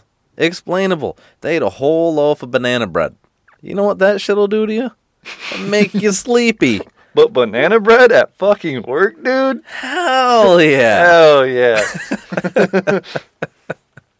Stupid, dude. Stupid. I'd like to know what goes through a lot of these people's minds when they hear this shit and they're just like, oh yeah, no, that makes sense. That makes sense. What happened to Ghislaine? Oh, I haven't heard anything. Must be that she gave some testimony that was self-incriminating or... Oh, but look over here at this submarine. Yeah. Must be she gave some testimony that was self-incriminating because there's no politicians being persecuted. I mean... They're like the documents. They're not classified, but we're not releasing them either. Yeah. You can't do a Freedom of Information Act on these documents because they're in a court case. Not for 75 more years because we're going to keep this shit open. It's still under investigation. Who's working on it? Oh, Daniel down at the depot. What depot? It's probably the same file as next to Hunter Biden's laptop in the FBI, which they can't find. Can't find it. Right. Probably under his laptop is what it is. If they could find his laptop, they'd find that. It all makes sense now. It just got misplaced. Like, I have this charger. I know I left it around here somewhere. In the background, you hear trash compactor. Another good one to look into is pulling it up. My bad. We've touched on it a few times. The Iran-Contra affair, where the U.S. government was busted using people to sell drugs and guns, like Freeway Ricky Ross, the real Rick Ross, not the rapper. He stole that name. Yep. But he's connected back to buying his stuff from the Contras, and the Contras were getting it at this whole camp that they were training the CIA guerrillas at, and that was their staging spot. And there was a CIA agent in Mexico, Noriega, that was looking into the farm that they had all the stuff that they were training the guerrillas at, and they were moving the drugs through. And then he got killed too, which blew the whole thing open because it was an order by the U.S. government to take out that CIA agent. The real Noriega. The last narc. Yeah, for real. That talks about some of that stuff in that show, though. And there was a whole big deal why they tried to take it offline, too. Like, there's something in there that might not want you to look too much into. And that's the thing, dude, is like when you start looking into that, it's like, what? Come on. We're not doing that. It's not like you could go to www.reaganlibrary.gov-research-species-11068-7A. Just for research purposes only. Educational, Yeah. Hypothetical. Right. Yeah, come on. Come on. Also look into the Tower Commission report. A lot of homework on this episode, but it's definitely worth it for some mind blowers. I'll be posting some links, for sure. We got you. I'll post some links. But that's the thing, dude. Like the Iran-Contra. Come on. You really think that we would be working with a drug dealer in the inner city? Well, what happened was Congress didn't want to do it because this is during the Cold War, so they're trying to stop the spread of communism. And Congress is like, no, we're not going to fund a whole nother war. We just got out of stuff in Vietnam like 10 years earlier or so. 20 or 10, Yeah. But Congress denied the funding, right? So the CIA, because they're their own entity and don't have to follow constitutional laws, and it's not a law enforcement agency, they had to come up with their own funding. Guess how they did it? They knew that the Contras were making money and encouraged the money being made off of the sale of weapons from Iran, weapons to Iran in exchange for the release of American hostages. So then that's their out, we're getting our prisoners out, But them weapons weren't used for very good things after that. And then on top of that, they were selling the drugs in the U.S., which started the crack epidemic. There's no direct documentation saying the CIA started that and pushed that, but what else would happen from that being sold into the U.S.? Listen, here's why I don't believe that. And if you can't tell, this is last half hour just been sarcastic. Which, I mean, plays to the fucking podcast bio. But right? don't go off our thoughts. Make your own conclusions and thoughts and look into this stuff yourself. Here's why I don't believe that heavy sarcasm. Dude, if we're not going to fund another war, like, we're already in a drug war. Why are we going to sell drugs during a drug war? Why are we going to sell and gather munitions that we know are going to be used in illicit ways? And why would we sell drugs to help fund that? Like, that, come on. We're in a drug war. Like, we can't, come on. I told my kids, you can't have a cookie unless you eat dinner. And here I am eating a tray of cookies. And I'm not even going to leave them one in case they eat dinner. What kind of person would I be, dude? We're in a cookie war. But then there's people still in jail or in prison for that exact thing, for selling the drugs that were brought to this country by their own government, who prosecuted them, and now they're in the federal penitentiary. What was his name? Barry White? That guy that was flying. Or wasn't it? I don't know. I'm thinking of Barry Seal, but that's probably a different guy. No, that might be him. The guy that was flying the cocaine. Yeah. Yeah. When he got arrested, he had, like, Clinton's number in his pocket or some shit, or George Bush Sr.'s number in his pocket. Mm-hmm. Do you believe that? There's a few of the different pilots and stuff that, like, there's some good podcasts out there where they talk about getting crashed in the woods and stuff, running through the jungle and stuff, meeting up with certain presidents and stuff. Yeah. But do you believe them? Come on, Jeff. The greatest country in the world. And we don't have secrets. Anything they don't tell us is for our protection. Yeah, for your own protection. That's it, dude. Come on. It would start an uprising, or it would create a sense of disbelief or distrust if they were to tell you certain things. Even though they're telling you the truth, they don't want you to hear the other side, because who do you trust?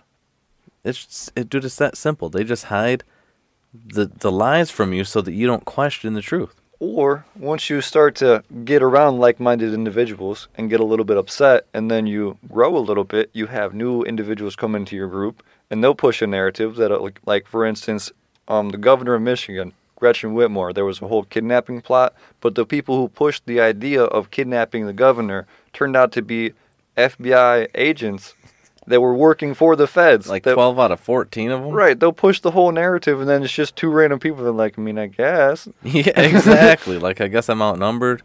And I mean, don't get me wrong. I'm sure there were probably threats like, hey, we have this blackmail on you. Hey, you've already gathered these weapons. Hey, remember when I asked you if you could get a Glock switch? Like, I'll blow this up. If you don't want to actually follow through with us, I'll just make a call right now. And you're doing X amount of time anyway for the acts you've already done. Like, just help us. Like, this is for a good cause. Like, you don't understand. The things she's doing are anti-democratic. And they fucking feed into your side. They feed into your beliefs. And they say, we're with you. Now, you just go first, bud. You got this. Yeah, you kick that door, though. You kick that door, though. And then I want you to zip tie her. You know what I mean? They're like, okay. And I mean, it's not like it starts on a Facebook page with bots. It's not like they just create memes to push a narrative. Exactly, dude. It doesn't happen. Here's an actual government term. Memetic warfare. Yeah. Straight up. And, that was developed semi-recently. Like, I want to say 2011 or 2012 was the first time that was, like, documented as being used, like, in official documents, because that was about the time where they realized that memes were blowing up. And memes are almost, honestly, a form of comedy, but they're also a form of news. You know what I mean? Where you can get an entire point across with a couple pictures or one picture. Or you can teach stuff. Yeah, literally. And they're a form of entertainment.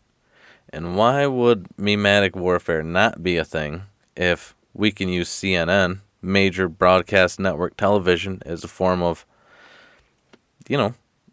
realistically psychological warfare, dude. 100%. So why would they not use something like a meme or a Facebook page, you know? Look up Yuri Bezmenov, where he talks about ideological subversion over an extended period of time.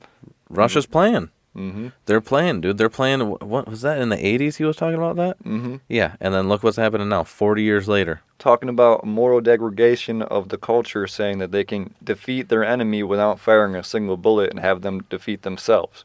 A country divided will fall. So if we can, like, their idea is if they can divide us from the inside, we'll fight each other. Let me expand on that a little bit. I just got one word to say, and then I'll dive a little deeper. Not even a word; it's a pronoun. Dylan Mulvaney. The attack on masculinity. Shout out Zach Knight. He sent me a video that got me thinking about this. It got brought up, actually maybe in one of the podcasts, I can't remember. So many conversations too, but it got brought up a couple months ago. My brothers and I don't think it was on a podcast. My brothers and I were talking about it, about the attack on masculinity, not in the same way, but just the way that toxic masculinity is a newer term, and just the way that it's talked about is that it's toxic to be a man, right? Well, who's going to defend the country? On that exact note, like, you see companies straight up losing money over this equality stuff, which I'm all for equality, do your own thing. But when a company is going to make a business decision like Bud Light to push a narrative and lose money on it, it's like, okay, so money isn't their motive. So that should be a little worrisome or scary to you. Like, what other motives do they have? Because in capitalism, that's their motive, is to make money. And that's the thing, dude. There's so many indicators. And I don't know if I've talked about it in depth, but, like, when I look at things, I like to look at the indicators, right? And there's always, like, the front page shit, for example. Let's just use that term. There's always the front page shit. Like, this is happening, that happened. But then you got to look at the indicators. Like, for example, if we're going to use, like, an assembly line. You get to the end of the line, let's say you're building cars, right? You get to cars coming out of the paint booth, they're fucking half painted. You're like, something's going on in the paint booth, right? But then that's your initial indication, is that there's an issue. You can make an assumption that, yeah, there's something going on with the paint booth. Okay. But it's probably not as simple as it's just not spraying enough paint or whatever. A lot of times it could be a bad batch of paint, which you trace back to the manufacturer who made a change in their manufacturing process where it's not laying down the same. Or somebody didn't mix the right batch. Maybe they were training, they didn't load the machines right. Maybe they didn't add the right fucking, compounds to it, or the right pigments, or maybe they added too much pigment to it, so it's not spraying, or it's not atomizing the same. They're not thinning it out the same. It's not going through the same drying term, so shit's looks thinner, but it's not. It's the same thickness. It's just drying in patches or whatever. The indicator is that there's an issue by looking at it. But that's where a lot of people stop, is they say, "Oh, this fucking guy that's running these robots, maybe there's something as simple as like an air compressor that's got a seal going out or whatever." You know what I mean? But when people look at the problem, usually they they look at the result, they just assume they know what the problem is. They don't realize there's a huge selection of possible problems, And when you look at something like the Bud Light thing, dude, okay, yeah, they sent cans to this transgender with her face on it. Obviously, they're trying to get a little bit of advertising, probably gain a little bit of the LGBTQ community. But the indicator of how the country actually feels about it as a whole, you see it in, the end profits, the profit loss, right? What was it, $20-some billion lost? Okay. There's an indicator of, okay, the country doesn't support this. Well, let's go a little bit deeper, dude. You say, okay, the country as a whole doesn't support this. That's your assumption. Maybe the country as a whole does support it, but what they don't support is you pushing it.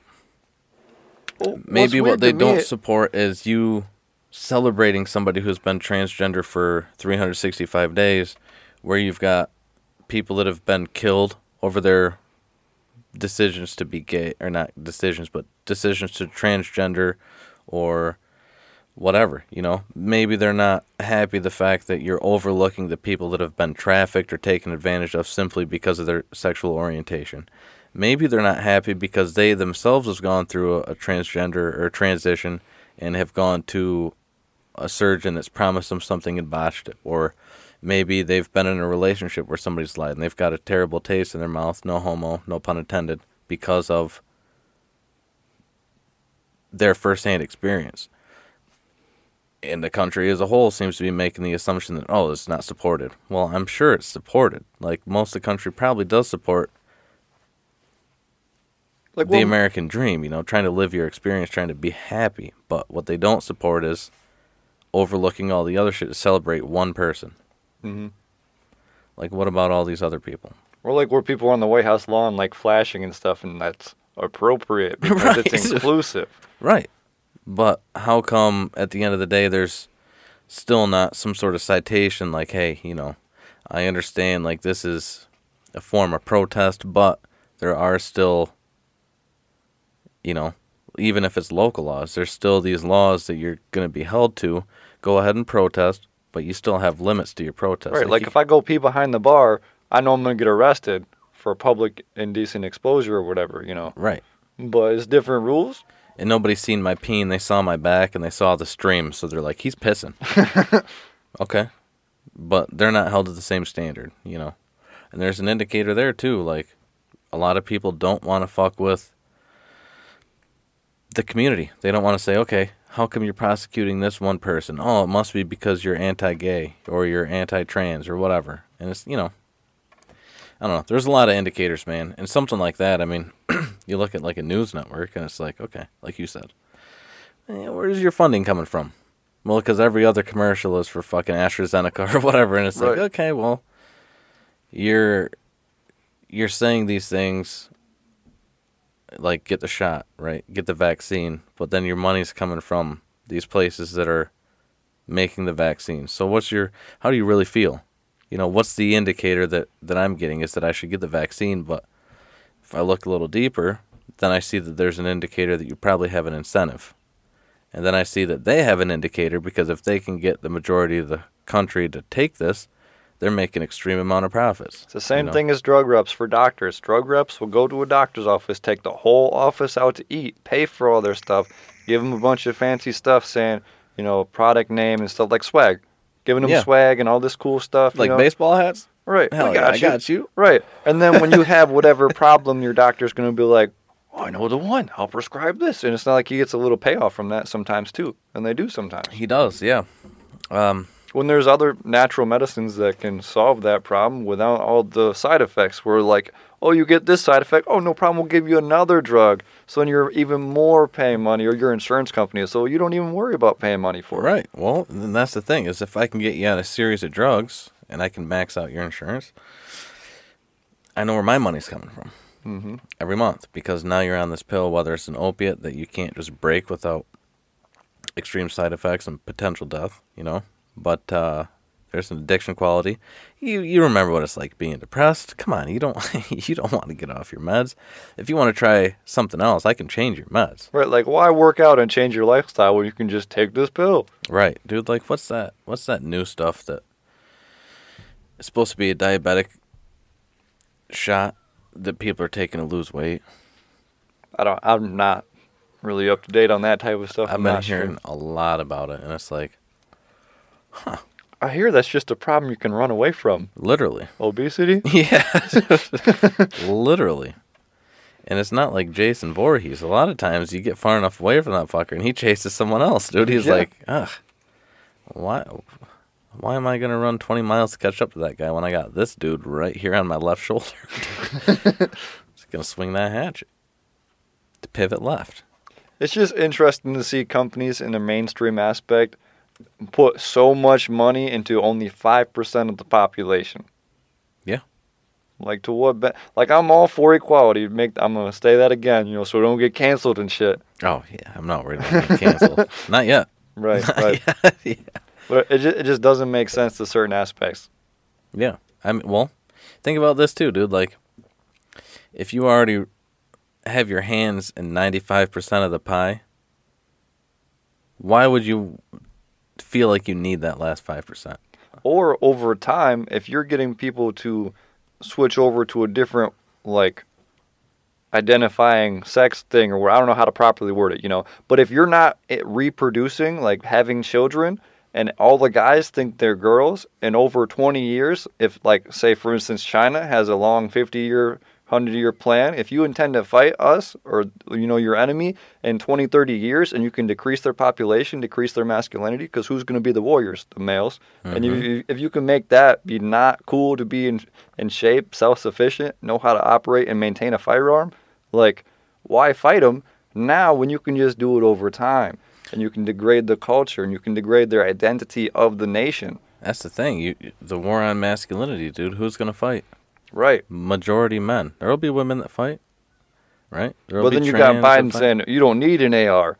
No one needs an AR. But we give them to the Taliban, though. That's cool. They can have them. But you can't have a fully automatic firearm. We give them away to terrorists. Come on. But come on. Right.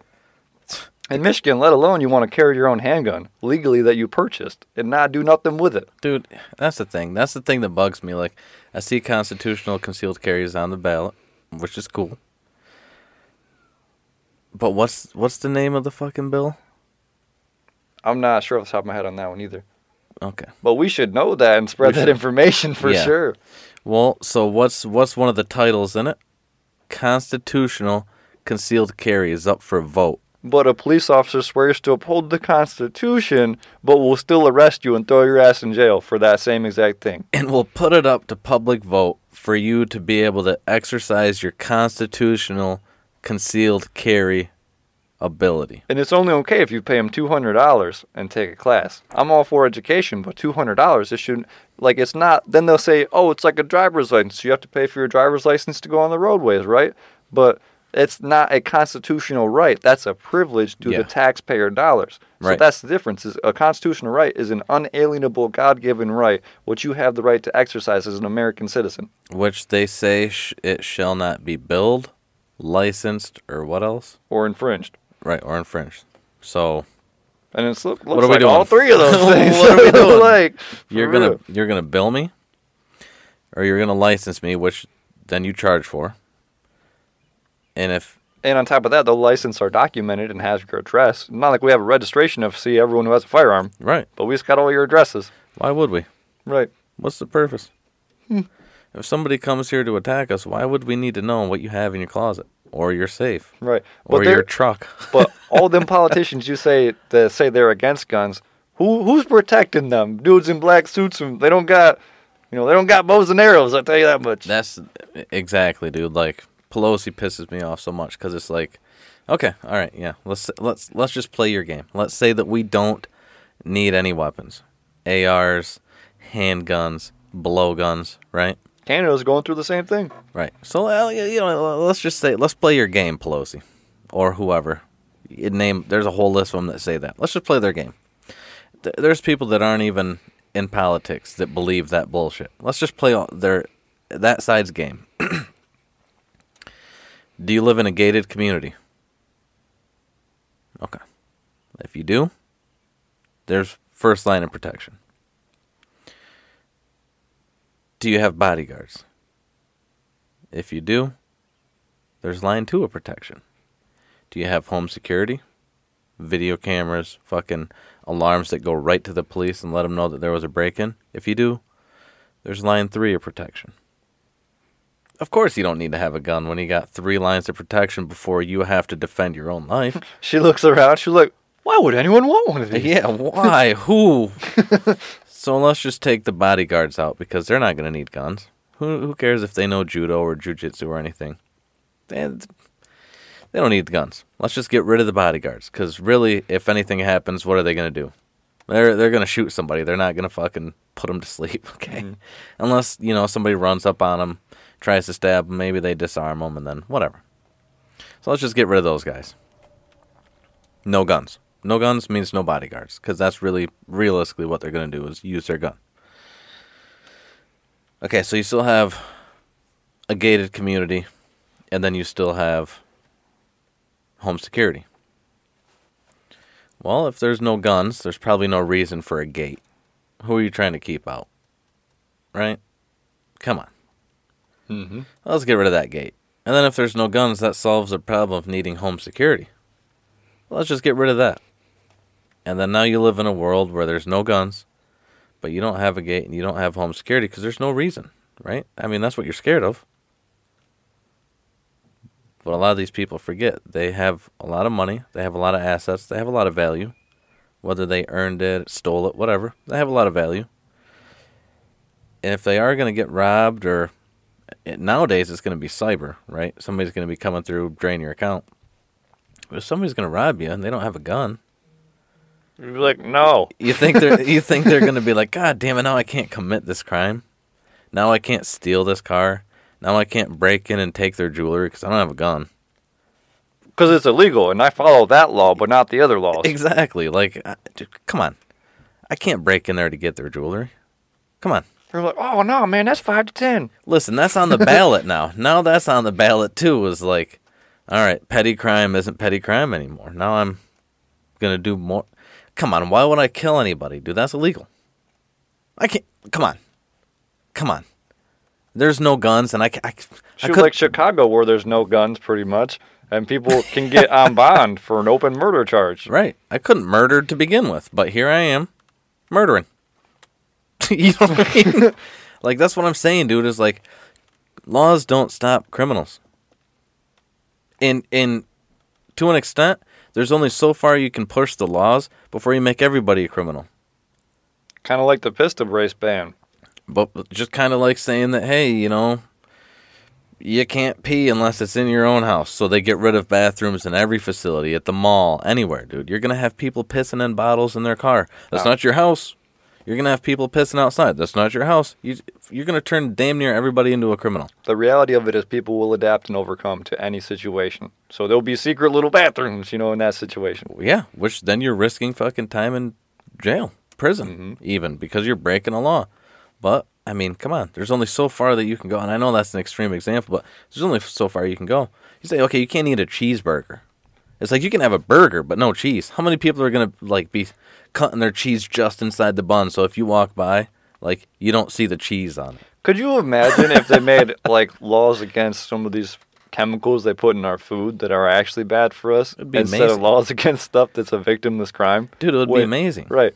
When we literally were the victims, every time we go to McDonald's and you put them chemicals inside your body, it's straight poison. Like, set a McChicken out and see how long it takes to rot. You'll be there a minute. Or make yourself a McChicken, right? Go get a patty, grind it up, season it damn near the same way, fry it, and then set that bitch on the counter next to a McChicken you go and pick up. 3 days, and you're going to be like, what the fuck is that, dude? No, it just gets harder. Don't even rot. Like, if you set a cheeseburger from McDonald's out, you can leave it in your car, and, like, months later, it'll still look like a cheeseburger. Like, it'll be ting, ting, ting. Well, that's what I was talking, is, like, if you make your own and then set it next to a McChicken. I see what you're saying. That makes sense. Yeah. You're going to smell the McChicken first and be like, that ain't it. And then you're going to smell that other one and fucking hurl. Yeah. You know what I mean? But that's the thing, dude, is like, tell me this. How come people are so willing... Okay, how do I want to word this? How come people are so willing to not take their own safety into their own hands? And who would benefit from you being weak or unhealthy when it's not like there's people who make money off prescribing a solution when they create the same problem they're giving you the solution to? Oh, come on. That sounds crazy, Jeff. That sounds crazy. Who would benefit from you not being able to protect yourself walking down a dark alley? Right. Like, give me an instance in history where that went well, where a government disarmed their population. I'll save you the time. There's literally none. Like, there's literally not a single instance where the government didn't abuse their own citizens where they took away their guns. False. Prison. Oh, wait a minute. No, you're right. I mean, prison, they don't have weapons. They can't. Why would they need them? Right. Like nobody in there has a prison. Supermax, 23-1. It's all locked down 23 hours a day, 1 hour out, and still they find weapons and drugs. But, there's a war on drugs, and weapons are illegal there. Come on. They're already in prison. They're not gonna fuck up again and get weapons and drugs. That's what they're in there for. They're learning. Come on. They do call it criminal college. For real. You ain't invited if you ain't indicted. Right, dude. Well, that's what I'm saying is, like, why are people so unwilling to take their own safety into their own hands? But they're more than willing to suck the dick of law enforcement and government and be like, yeah, they'll protect me. Yeah, they'll protect me. You don't need a gun because I'm scared of you. It's like, you don't be scared of me. Be scared of the guy that doesn't give a fuck about the gun laws when he's a felon and he's got 19 of these motherfuckers, or he's buying and selling coke and he can't afford for you to fucking bust his operation. That's the guy to be scared of. Me? You're scared of me? Right, or like someone that does like check fraud or something where they just write stuff that's false, right, on a piece of paper. Mm-hmm. Now, that guy can never protect himself to the best ability possible out there. Like, he can't protect his family with a firearm or nothing because he wrote a check wrong. How does that even make any sense if it's a constitutional, inalienable right for a U.S. citizen to do? Right. And then how come people are, seriously, I know I've said it like 3 times, but how come people are more willing to be like, hey, man, I'll call the cops, okay? If something happens, I'll just listen, I'll call the cops. You better stop right now. There's a cop on the phone. Yeah, dude. I'll call the cops. What do you mean? I'll call my neighbor. He'll come over and fucking, with his bat. It's like, okay, but hold on. You're talking about a criminal with a firearm because he's a criminal and he doesn't give a fuck about the law. I mean, he's already committing a crime by abusing you or breaking into your home. You know what I mean? You think that he's gonna stop at, I don't know, the bat? He's gonna let you beat him down with the bat in your home? Probably not. He's probably gonna want to get out of there with the loot he went in there for, or he's probably gonna want to leave with your purse or your wife or whatever the fuck he's there, or your life, whatever they're there for. Like. He's made a decision to break the law. Why can't I make a decision to defend myself against somebody whose mind I can't read? I'll tell you why. Because they've done the studies, right? They've done the programs, and clearly they can't do any sort of psychological. See, and like, to most people, they'll be like, oh, no, that's just crazy talk. But the more self-sufficient you try to become, the more you realize there's definitely stuff in place to prevent you from being self-sufficient. Yes. Like, if you try to own your own farm, the antibiotics to the animals that you need to take care of, they're all controlled. Like, you can't just get the antibiotics you need. Not without licensing. Right. So that's documentation, paying them money. And then you're in a little book somewhere, which they say isn't true, but you're in a book saying, oh, well, this guy has this much. Oh, okay, well, this guy has this much. So in this amount of days, he'll run out. Right. And it's like, and that's repetitive because you need to get relicensed. You got to recertify. You got to retest. You got to pass. And that's a new law put in place the last couple of years. For the antibiotics for animals. Yeah. And dude, it's fucked up because you go to family farm at home and you want to give your dog a shot, you can get your 10-in-1 or whatever. You go in there, you buy it, take it out of the fridge, you go home, give your dog a shot. No training, no nothing. It's your dog, right? Mm-hmm. But the second you have a farm where you may be selling these meats or you may be spraying these vegetables with a certain amount of things that you're actually going to provide a public service or a public good, right? Mm-hmm. The second you start having product that you're going to sell to the public or whatever, they're like, hey, we need our cut. Big time. Or they'll be like, whoa, is that natural milk? That's illegal in several states. Yeah. You got to pasteurize the fuck out of that milk. Got to put some chemicals in there. Look, listen, you got to send it to this place so that they can pay us some taxes on processing your goods. You know, and then you're still going to make some money. But right. And you're then going to pay the money them. you collect, you pay taxes on too. Right, yeah. So we're going to get double dipping because we're going to get money from this place that you have to send your shit. So, and they got to pay us. So the money they make off you, we're getting money off, we're getting our taxes off. And then when you do end up selling that product, you're paying taxes. So, double dipping. They're in a good position. I don't know. I just wish it was easier for people to see that, like, your best interest is not in their... It's not even in their vocabulary, dude. Like, it's not even in their fucking book at all. Like, we're sheep. If it wasn't for us, the capitalist fucking machine wouldn't operate. Because they need our money. Mm-hmm. And then they use our money to make these decisions. Remember, kids, taxation is theft. Yeah, and think about this, dude. At what point are they going to tax you enough to where they've made enough bad decisions that you're going to revolt because now you don't have any money, and you don't have any money, you can't find a job, there's nothing but crime out there because nobody else has any money, and they can't do anything for you because you can't give them money, and they've made terrible decisions with the money they've taken from you. But then you're just a crazy domestic terrorist if you talk like that. But once you get to that point... What do you celebrate on 4th of July? Right. But once you get to that point, what happens? You don't have guns anymore because your fellow citizens have decided that you don't... Right. It's too late, dude. Then what? Right. You're under communist control because they say, all right, listen, here's what's going to happen. You're not valuable to us anymore. We can't get the money. The stock market's not a thing. Like, you know, the people that do have money, they're going to be the ones in charge. And they're going to be the ones funding these things, like Foxconn. You know? And then you're going to work there for hardly any money. And then the money that we're actually going to export or whatever, the product we're going to export, we're going to take most of that money off from so that we can grow our government because you can't do it. You're failing as citizens. You know? It's scary.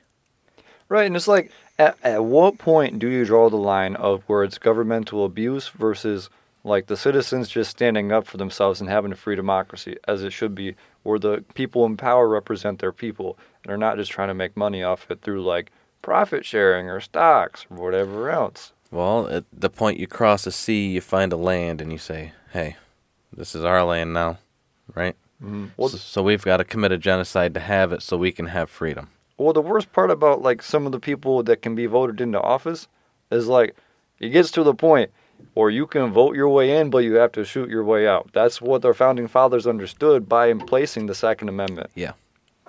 Yeah, dude. Enemies foreign or domestic. Mm-hmm. Oh, wait. And shall not be infringed.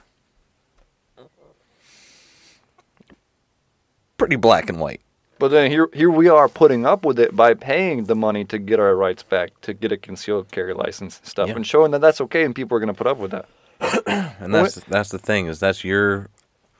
And it's not like we're suggesting a violent, like, overthrow or whatever. Like, you can vote your way out. It's just making the right decisions to put the right people in power. But it's like, how can you get someone in office that's not just backed by pharmaceutical companies or other politicians that has the funding to support their whole... you know, running in office, election stuff. Dude, I'll tell you how difficult it is. If you want to get your ad campaign on there to say, hey, come on, just vote for this, right? Come on, come on. Like, this is what we're all thinking, you know? It's your constitutional right. Just fucking vote for this.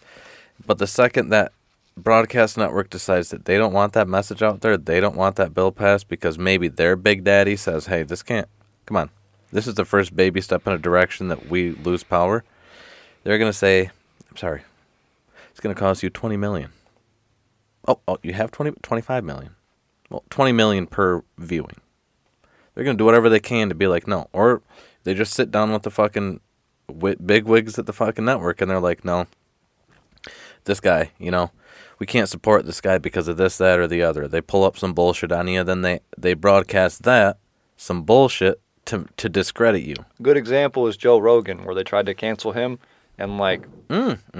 They brought up some stuff from like 10 years ago where he's a comedian. He obviously said some vulgar stuff. You know, it may not have been right at the time. But everyone just tried to cancel him for stuff 10 years ago when it's like he's speaking factual information, having real free independent thought and conversation, much like we are right here. How about when they put a filter on him? Made him look sick? Mm-hmm. They put that yellow filter on his apology? Right, like, look at him, he's using horse tranquilizer. That's not a real solution when it's like, follow the data, the factual information, which turned out to be true. It did have positive health effects. And it was one of the most prescribed medicines in history. Mm-hmm. Not to horses. To right. People. Yeah, but it's a horse dewormer, you know. Mm-hmm. I mean, I guess you could probably use it to deworm horses or your dog, or maybe you could use it to, I don't know, heal some sort of fucking immune disorder you have. I don't know. Maybe you could use it to boost your immune system. Maybe you could use it to create a more powerful immune response. I don't know. I mean, it's been working through history. There's been hundreds of billions of doses given out, and I mean, it only costs, 30 cents a dose versus 100,000 or whatever, and tens of thousands. All that stuff you can look up yourself through books and information and stuff, and they don't believe that you will do that by you believing whatever they're telling you. They're like, oh, they're not gonna look into it. They're just gonna read this headline. They're gonna say it's horse tranquilizer, and half the people do. That's the worst part. And here's a good example. Have you ever heard of Google Scholar? I have heard of it. I haven't looked into it though. Bro, Google Scholar, right? Open a tab. Perfect. Just in the tab, just write Google Scholar. And it'll take you to a whole nother division of Google. Provides a simple way to broadly search for scholarly literature. Search across a wide variety of disciplines and sources, articles, theses, books, abstracts, and court opinions. Yeah. Like documented, certified. Some of them you have to pay for, right? There's some people that put out papers, some doctors put out papers, right? Or they write a thesis, and you can get the thesis, but then to actually go into their research, they ask for like $1. You can get some books, just like if you go to Audible and get a book, there's books you can find on there that are like, you can't find on Audible. It's $25, whatever. But it's documented shit. It's stuff that you can do. It's case study. It's whatever. It's experiments you can do at home and get your own results. It's like factual things. Or if it's not factual, it's all cited. All the sources are cited. All the research is cited. Everything's documented, and it's just it's a resource that's there that most people don't know about. Most people just know, Google. Google. Right. Go to Google. And Google will censor the results too, because people can pay certain amounts of money to them to have their listings show up before whatever things. Like if you use DuckDuckGo and you search certain things, whole websites won't even pop up. That's for a reason. Or Brave. Brave browsers, the same way. I mean, DuckDuckGo seems to be getting a little skewed now, which I haven't looked into that because I kind of noticed some shit was popping up at the top on Google and DuckDuckGo, and then you start using Brave, and it's like, yeah, it's like, I wonder what's going on there. But the old reliable, just head over to Tor. Right. And that's the thing, dude. It's like, again, most people don't know about Google Scholar, and it's like, that would be something I would think would be, as far as like in the best interest of the nation, to broadcast that. Like, hey, right now there's literally a war on information, right? There's literally a war on information. There's a cognitive war, dude. They're doing whatever they can to fucking distract you. They're doing whatever they can. Propaganda, right? They're propagandizing everybody. They're making everybody question everything. And then here's a source everybody knows about, Google. You can ask your phone, hey, Google, right? How come Google Scholar is so... People don't know about it. But everybody knows about Google. They just don't know about that second word where you can get factual things or even things that aren't that are proven incorrect, right? Because that's all boring. Why look into that when you can just scroll through TikTok? Right. Is it because you got to pay for some stuff? Like, you can find articles that cover the same thing you don't have to pay for. If you want to buy a book on there, like I said, about, I don't know, Fauci and some of the research he's done and a lot of the fact-checking. Or the amount of times he's been caught up in criminal liability. Oh, it's there. But why? Come on. Or like the whole Pfizer company that like is like the most, like the company that got caught in the most legal litigations out of any company ever. Right. But that's who we're going to trust to mandate our whole government to have to take this shot, or you lose your job. But it's there, and people just don't know about it. They just put in Google. What did he say about that? Google. Oh, hey, look at that. Oh, yeah, I'm pleased. It's like, come on. Come on, you're literally becoming a casualty to this war on information willingly because you're too distracted or too lazy to do the research, or you don't actually want to go through the thought experiment. Not even the thought experiment. You don't want to put in the mental work to say, okay, mental reps. Yeah, you don't want them reps in. You don't want to get your brain going to say this isn't. You don't want to go down a rabbit hole. Maybe you just want to watch funny cat videos or fucking bitches shake their tits on TikTok. I don't know. But if that's your thing, that's cool. But your thing should also be like preserving you, your safety, number one. Whether it's your physical safety or your mental safety. If you can't make a good decision because you're uninformed, you're not making safe decisions. You're gambling on everything you make a decision on. Like, if you're not informed that your vehicle is going to shit and then you're going to drive 300 miles somewhere, Your safety's at risk because, okay, yeah, let's say you blow a tire or your engine blows or whatever. Now you're on the side of the road somewhere where you probably don't have a gun or whatever because you don't think that your safety is important enough to protect. Or maybe you have a gun, but you've never trained. You know? Always packing, never lacking. Right. Maybe you don't have any food. Maybe it's the wintertime and you're like, yeah, I got to go 300 miles away and you don't have a sleeping bag. It's those little fucking things, dude, that people aren't taking care of themselves first.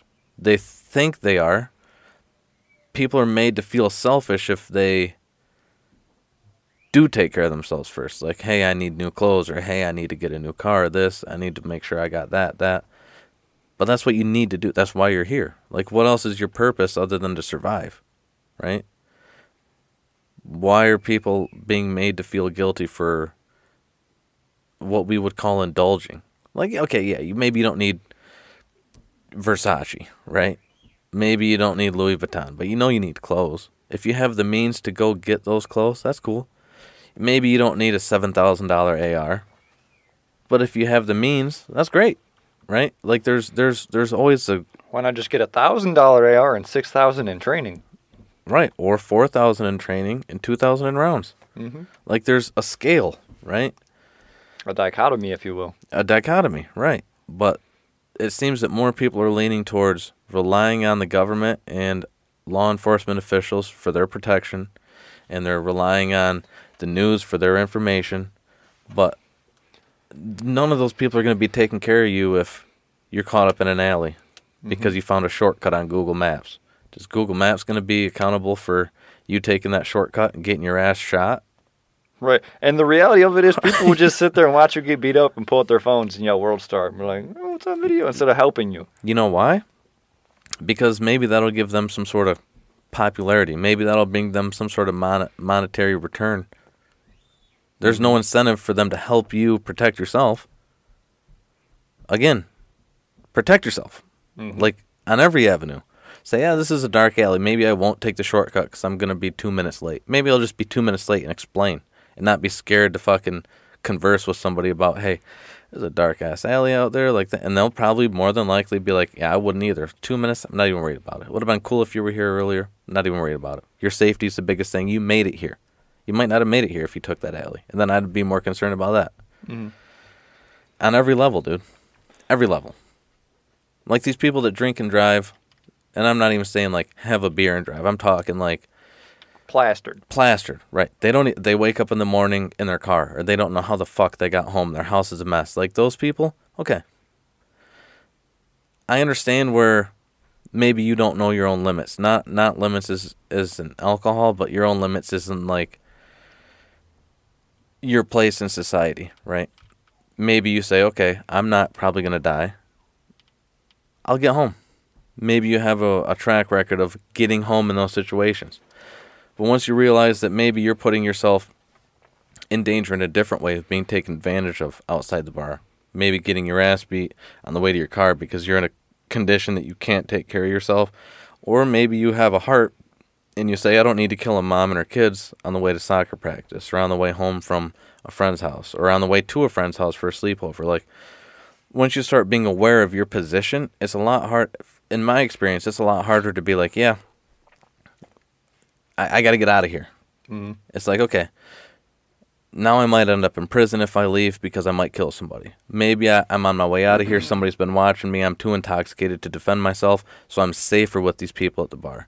I'm safer if I stay here because I'm not going to do something that's even out of my control that's going to end me up in prison. I'm using that one. I only stayed at the bar for my safety. No, I'm kidding. well, that's what I'm saying, though. It's like legitimately, like, they close it down. They're like, hey, man, like, do we need to call you an Uber? Yeah, call me an Uber and then walk me out to it because I'm too fucking intoxicated. You know what I mean? I don't want anybody in here to see me walk out to my car and take advantage of me. I also don't want to get in my car and then kill somebody or whatever and then end up in prison because that's still my safety. Like, my freedom is part of my safety. My life is part of my safety. Like, whether it's behind bars or getting shot in the parking lot because I don't want to give this guy my wallet or my keys. You know, like it's literally almost everything in life, dude. Like, people get up late for work, and I'm guilty of it. I don't speed to work, but I get up and I leave at the minute I gotta leave. But there's people that'll be fucking speeding up behind me, and it's like, dude. Hello. Well, I mean, it's like there'll be people that'll be speeding up behind me. They'll be like a mile back. The next thing you know, they're on my ass. It's like, what happens if your brakes go out or a deer runs in front of me? Like, that's your safety just as much as mine. I mean, I'm just as much as bad at that exact thing, but when you actually think about it, it's kind of a little selfish when you put it in that manner. I mean, it can be selfish, but again, it's like, it's your safety. What happens if a deer runs out in front of you and you're doing 75, 80? And that fucker comes through your windshield and lands in your lap? So you'll fuck around and find out. Oh, you could have been to work 2 minutes late, but now you're laid up in a hospital for 6 months because you're going through rehab. You know, you break your neck. You're going through physical rehab. You're doing surgeries. You're doing whatever. You're in a coma. Maybe you just died because he had antlers and speared you in the neck. And cops couldn't make it in time because nobody was around to call. Or maybe somebody did call, but they have a 25-minute fucking response time. Like, or that's like on you. Instead of being 1 minute late for work, so you're speeding, now you're getting pulled over, now it's like 15-minute wait, and all that shit. Hits your wallet, right? You're like, now I got to go to court. I got to miss work again to go to court. I got to pay this fucking $125 speeding ticket. Like, that's my financial safety, like, on every fucking avenue, dude. You walk to go get ice cream. You walk alone? Do you walk with your family? You know what I mean? Should you have something on you just in case? And I'm sure for us as guys, it's different from females' perspective. Because, like, my girlfriend, for instance, sometimes she gets worried going to her car after work. She gets out at, like, midnight, you know? Dude, yeah. Like, stuff like that. Because we're not worried about it because, you know, we're guys, we think we can fight off whatever the issue is. But for some tiny female, like... It's more intimidating for a guy to handle another guy, which is usually when weapons are involved. But here's the thing, dude. Like... Yeah, I'll say it. I had a conversation last week out of necessity, and in that conversation, I mentioned that I maybe, this is not definitive, I might know 5 females in my life, whether they've been friends I've known, like girls I've known, not just like, hey, I know that girl, you know what I mean, like friends, family, friends of family. Family of friends, right? There's maybe 5, maybe, in my life that I can name that haven't been molested or raped or both. Maybe 5. Maybe. It's disgusting. Okay? And it ruins lives. I mean, those women, they think about shit a lot different than females that I'm assuming haven't been or haven't been yet. Right? And deal with a lot of psychological issues from trauma and PTSD. Yes. And here's the thing, dude, is I think it's baked into women to be a little more skeptical of situations like that. But when it comes to an emotional thing they see on a screen, they don't attach that to danger. Their emotion gets involved. But if they're walking out to their car at midnight, right, then they feel it, and then they realize it, they recognize it. But when it's on their screen, they don't realize that maybe they're being lied to the same way that some dude could lie to them in a bar. Hey, I'll take you home, you know? Or, but just to piggyback off that, yeah, girls are smaller, mostly. Is a majority. Get big paintbrush, okay? Girls are smaller. Girls are weaker, right? If you were to kidnap a female, not for your sexual pleasure or anything, there's monetary value in that. There's monetary incentive. Maybe you know somebody that would give you money and say, hey, dude, listen, here's 150 grand. Here's where she works. They do all the work. You just go pick her up, right? A female's likely not going to do that unless she has a male accomplice. So I feel it's a lot more natural for women to be skeptical of men without knowing the females that have been molested or raped that I know, right? Like I said, maybe 5 I can name that haven't. But just taking those out, the thought experiment would be, yeah, you know, as a female you are smaller. Maybe it's biologically programmed into you to be skeptical of men. But at the same time, it's like, well, what about men? And then I think about that, and it's like, how many times do I see egos flare up because some big dude walks into a bar, and then you just see everybody that's smaller than him, men that are smaller than him, fucking, just the way they react. They look at him, And then you start hearing people be like, look at this motherfucker. You know what I mean? Like just trying to psychologically put themselves on a pedestal either equal to or above him. Where they're like, he's not even a fucking... I'll kill him right now if I have to. You know what I mean? Just like... It's when most of the time the jack guys are the like weakest people fight-wise because they never get in fights because they're fucking jacked. Exactly. When it's like the tiny guy that'll beat the shit out of you. Or they're the calmest because they actually have an avenue of going and releasing that stress energy, that fucking aggression on weights. And they come in and they're the coolest motherfuckers in there. They're like, hey, man, yeah, well, what's up, man? You know what I mean? They're not trying to... I mean, once in a while you do have a guy that's trying to prove something. But as men, we are thinking more of... I don't know why I'm ranting like this, but we are, in my opinion, thinking more of the aggressor side. But yet, I still hear men be like, yeah, take our guns. As a man, I know how aggressive a man can be. We don't need them. It's like, whose side are you on? You know what I mean? Whose side are you on? Because as a man, if you know I can be an aggressor, why would you not want to stop me from aggressing on your family while you're walking a Frosty cone? You know what I mean? Like, I don't know, man. I don't know where I was going with that, but when you said... your girlfriend being scared about... Not saying that my girlfriend's scared, but there's been concerns at times. Yeah, not scared, yeah. But being aware that there is potential harm. Dude, I've hardly ever thought about it. I mean, there's been times I've been buzzed up and been like, I got a long walk. But I'm aware of it, and I'm like, all right. I'm planning, right? I'm planning. Every step I take, I'm looking for an avenue of either retreat or, like, a way I can put something between me and somebody else just to give me an extra second or two advantage, like just whatever, you know? And then I get to the car and I'm just like, the fuck? You know what I mean? I'm a bitch. I mean, I've had concerns because, like, I've walked around some sketchy neighborhoods and, like, say, for instance, some retro Jordans that are all fancy and shit, and it's like, I understand that these are valuable items that someone could bring to a pawn shop pretty fucking easy. Yeah. And that would make me a target wearing these around alone, walking around at night. Like... Yeah, but if you have a vagina and that's always valuable, I mean, how many guys get sex trafficked? Young kids. How many men do you know get sex trafficked? Oh, I mean, not personally know, but know of. Like, I mean, there's women in their 40s that get sex trafficked, kidnapped, and fucking shipped overseas. Like, or people in detention centers near the border where whole kids just come up missing in the thousands. Yeah, and what's the reason for that? Monetary gain? Who does it? Probably not women. You know what I mean? Like, there's a reason to... Moral of the story, always worry about yourself and your protection. Always have that in the back of your mind. Like, even when you're trying to climb something, be like, okay, is it high enough that I could die, could fall? Maybe I would look like a pussy if I go through taking these extra steps or two to protect myself from a fall or whatever. And it's like, but that's my self-protection, right? It's my freedom. Sometimes you gotta fuck around to find out. Yeah, I mean, true. And sometimes you find out the hard way, you know? No, but back to our earlier conversation, I think some of it is like there's two types of people. There's buyers and sellers. Content creators and content consumers. Like, there's more consumers than there is producers. Yeah. Like, for so many things. So, like, why people wouldn't just want to go look up stuff and educate themselves instead of taking someone's word for it, because they'd rather just consume the information here and just sit there on their phone, scroll, instead of creating the content like what literally you're doing right now, creating content, putting out good stuff out there. It's a rare thing for people to do. And why is this so rare? It's weird. Or like for the police thing, like people would rather use a solution that's given to them, like call on the phone, than take it in their own hands and produce a solution themselves by having like a firearm and solving the problem that way.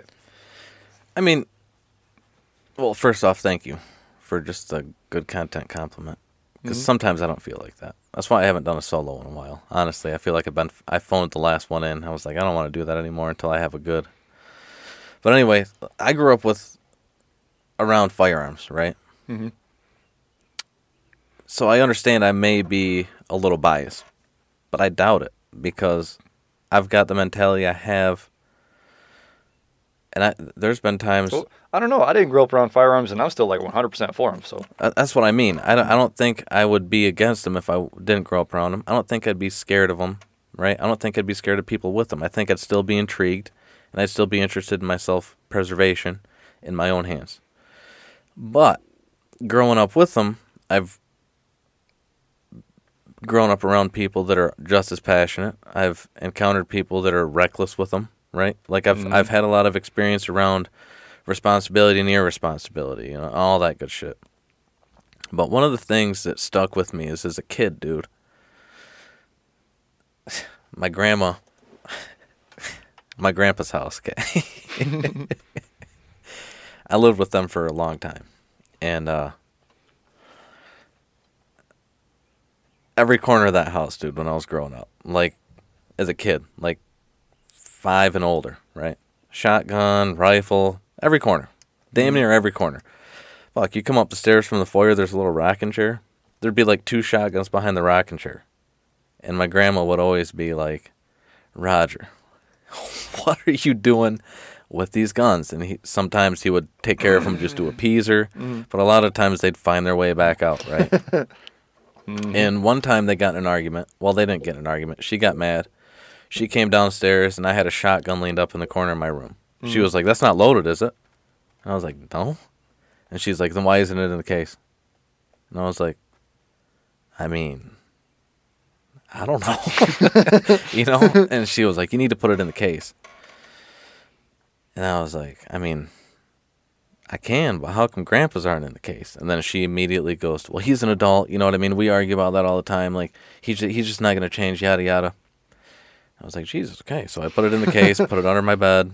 Like, but it looked cool. Yeah, well, right. Well, and then I asked my grandpa about it. Like, it might have been the next day or a couple days later. I was like, hey, Grandpa, so... I remember. We went bunny hunting, and my shotgun got wet. And I leaned it up in the corner by the fireplace, and he just had his on the table, shells laying all around it and shit. And I might have been like 10. And he was like, or I was like, so am I going to get in trouble for leaving this here? And he just kind of looked at me, and he was like, what? No, it's wet. You got to dry it out. You don't want to put it in the case wet. And I was like, no, I know. But the other day, Grandma came downstairs, and she saw my shotgun up in the corner of my room, and he was just kind of went, listening to me, you know what I mean? And I was telling him, like, she got mad, and I asked her why you can have yours out, and she just told me you're an adult and whatever. And he was like, let me tell you something. It's like, she can get mad all she wants. But she knows how to use those guns. She knows where the ammo is. I don't keep them loaded because she doesn't want them loaded when you're here, even though I know, you know what I mean? You know gun safety. You're not going to squeeze a trigger, fucking load a gun up, right? He's like, but they're there because they're quick access. He's like, I work third shift.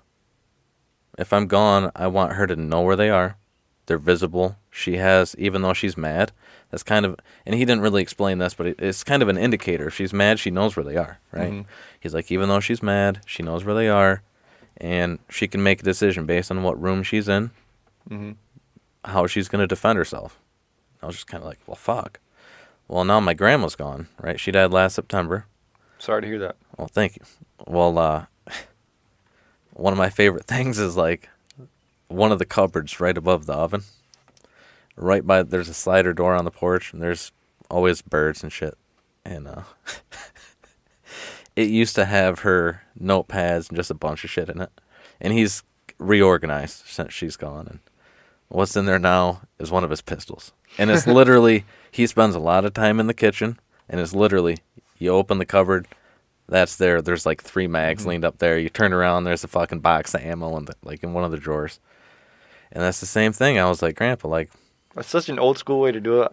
Well, yeah, dude. And I mean, he's still got guns everywhere. Like, you show up, and he's got to move the guns because we got the kids, you know. And they're not loaded, but, you know, he just doesn't want them crawling over them or fucking them up, whatever. Can't let them get dusty. No. And that's the thing is, like, you teach your kids, you know what I mean? You teach people around you firearm safety. If you don't trust somebody around you, definitely lock them up, put them wherever. But that's the thing is, like, he still has that mentality that if I'm in a room, I don't want to have to run to another room to be able to defend myself. Because, and he explained this too, he's like, I'm out here in the country.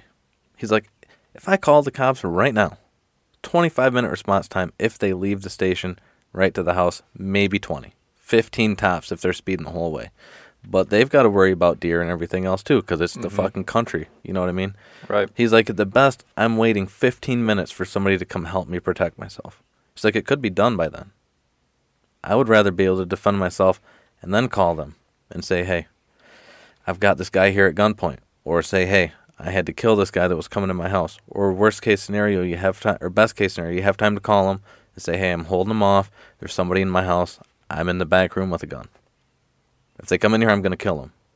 If you can get here before then, and then just explain your room, your house, how to get to your room. And that's something I never thought of, dude. And, growing up around that and then just kind of piecing that back together and being like, okay, cool. Maybe he was a little extreme by just leaving shit everywhere. Right. But the fact that ammo wasn't out, but she knew where it was, and then in the back of her mind, she's thinking, well, Jarrell's going to stumble across it. He probably knows where most of it is. At any time, he could just get curious and load a gun and It's no. I've taught him better than that. And I trust him. I feel like that makes a big difference, too, for kids. Because, curiosity kills a cat. Everyone's heard that. And I feel like with firearms, if you're like, oh, don't touch that, you don't educate them on it, it's just something that they can't touch and mess with. As soon as you're gone, they're going to go to that exact thing and mess with that exact thing you tell them not to. Yeah, because who else is going to teach them? Right. Or if you educate them properly, and give them proper gun safety, don't put your finger on the trigger, always check to see if it's loaded, the usual stuff. Yeah. Right. That would make a world of a difference. They used to have gun classes in high schools. Yeah. I mean, that's the thing, dude. You don't point at something you don't want to destroy. I think I was telling you about the buddy that, I think it was a P226. We just put 5 rounds in the mag, right? Drop the slide, hit the slide release, and that fucker goes full auto on me. His dad did the same thing, put 1 in the mag, dropped the fucking slide, went off on him. He's like, stuck firing pin. And if you were, facing someone and not paying attention or practicing proper gun safety, whatever was in front of that would be deleted, right. People or not. Exactly, and that's the thing, dude, is thinking back on that, I think I even told you, for a split second in my mind, it was drop it. Right, and think about if you would have. And then, right, but then that was, my training is this is a dangerous situation. You're in control of it right now, don't lose control. I wasn't pointing at anybody when I dropped the slide, because you don't point, and that's all subconscious shit. I've been doing it long enough, it didn't even cross my mind that, oh, I'm pointing it at my buddy, I probably better not drop the slide, just in case. I never anticipated that happening. It's never happened before, it hasn't happened since. And it's have I changed my habits to be that was a fluke? No, because if it would have been a fluke, somebody would have died. You know what I mean? I've been hey, dude, check this out. Fucking, you know what I mean? It's just, but like you said, dude, if you're not teaching your kids, if you're not interacting, if you're not, I got a buddy whose grandpa had a 300 Win Mag, and the biggest rifle he had shot up at that time was 243 maybe, and his grandpa's oh, you're hunting with the big boys this year, and he let him shoot his 300 Win Mag, and I don't know about now, but for a long time, dude, he was flinchy as fuck. Just sketchy around a big rifle, even shooting clays with a shotgun, flinchy as shit, just because his grandpa had the intention of fucking showing him hey, this is a big rifle, you're a little boy. There's a lot of power in these things. You need to be able to comprehend, and you're on the fucking sending side. You're not on the receiving side of this thing. But it fucked him up because up until then, he had never really felt the power of a rifle like that. He'd never shot a handgun. Want to hear my story of learning the power of a rifle that? Yeah. So this one time I was in Tennessee, and my friend down there had a 50 Beowulf AR. So it's an AR mag, and the whole round is a single stack mag, pretty much, right? Yeah. So I got it shouldered. I've shot ARs before. I'm it's not too bad of recoil. I go to shoot it, and the recoil on it is a way different thing. And it has a big-ass scope on it, and I ended up bump stocking it off my fucking forehead. What? Yeah, so it shot 2 shots because it bounced off my forehead from the first shot and reset itself. Dude. Yeah, so that was, and if I didn't have proper control of the rifle, it probably wouldn't have been very good. But being that I did hold it properly right, with my hands, not fully shoulder it, small lessons you learn, But that's another thing, dude. Have you shot a 12-gauge slug? Yeah, of course. Like a turkey load or anything like that? They're surprisingly, I don't want to say more powerful. What's the word I'm looking for? Yeah, if you give someone a 12-gauge with birdshot and then slip a little slug in there real quick. The recoil on that is just a game changer, like a low brass trap round. Mm-hmm. Pow! You're oh, that was fun. I could shoot 700 of these today. Might be sore tomorrow just from holding the gun up. You shoot a slug and you're what the fuck was that, dude? What the fuck was that? It's literally if you just punch yourself in the shoulder, same feeling right there. Yeah, and then you step that up to a 3-inch slug or a 3.5-inch slug, And it's exponential how much crazier it gets. And it's like, all right, cool. All right, so there's that. You could always teach a kid, but you sit a kid down who's been shooting bunnies. He hasn't shot a deer with a slug or anything like that. Hasn't shot a slug out of a shotgun. You're like, let's hunt turkeys. You put a turkey load in there and you don't warn him. Same fucking thing, dude. It's heavy shot, bigger loads, bigger powder load, and the recoil on those things is damn near equivalent to a fucking.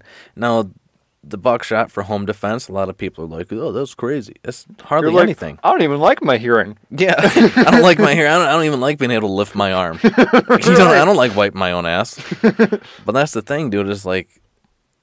It's hard because so many people start with pellet guns and 22s.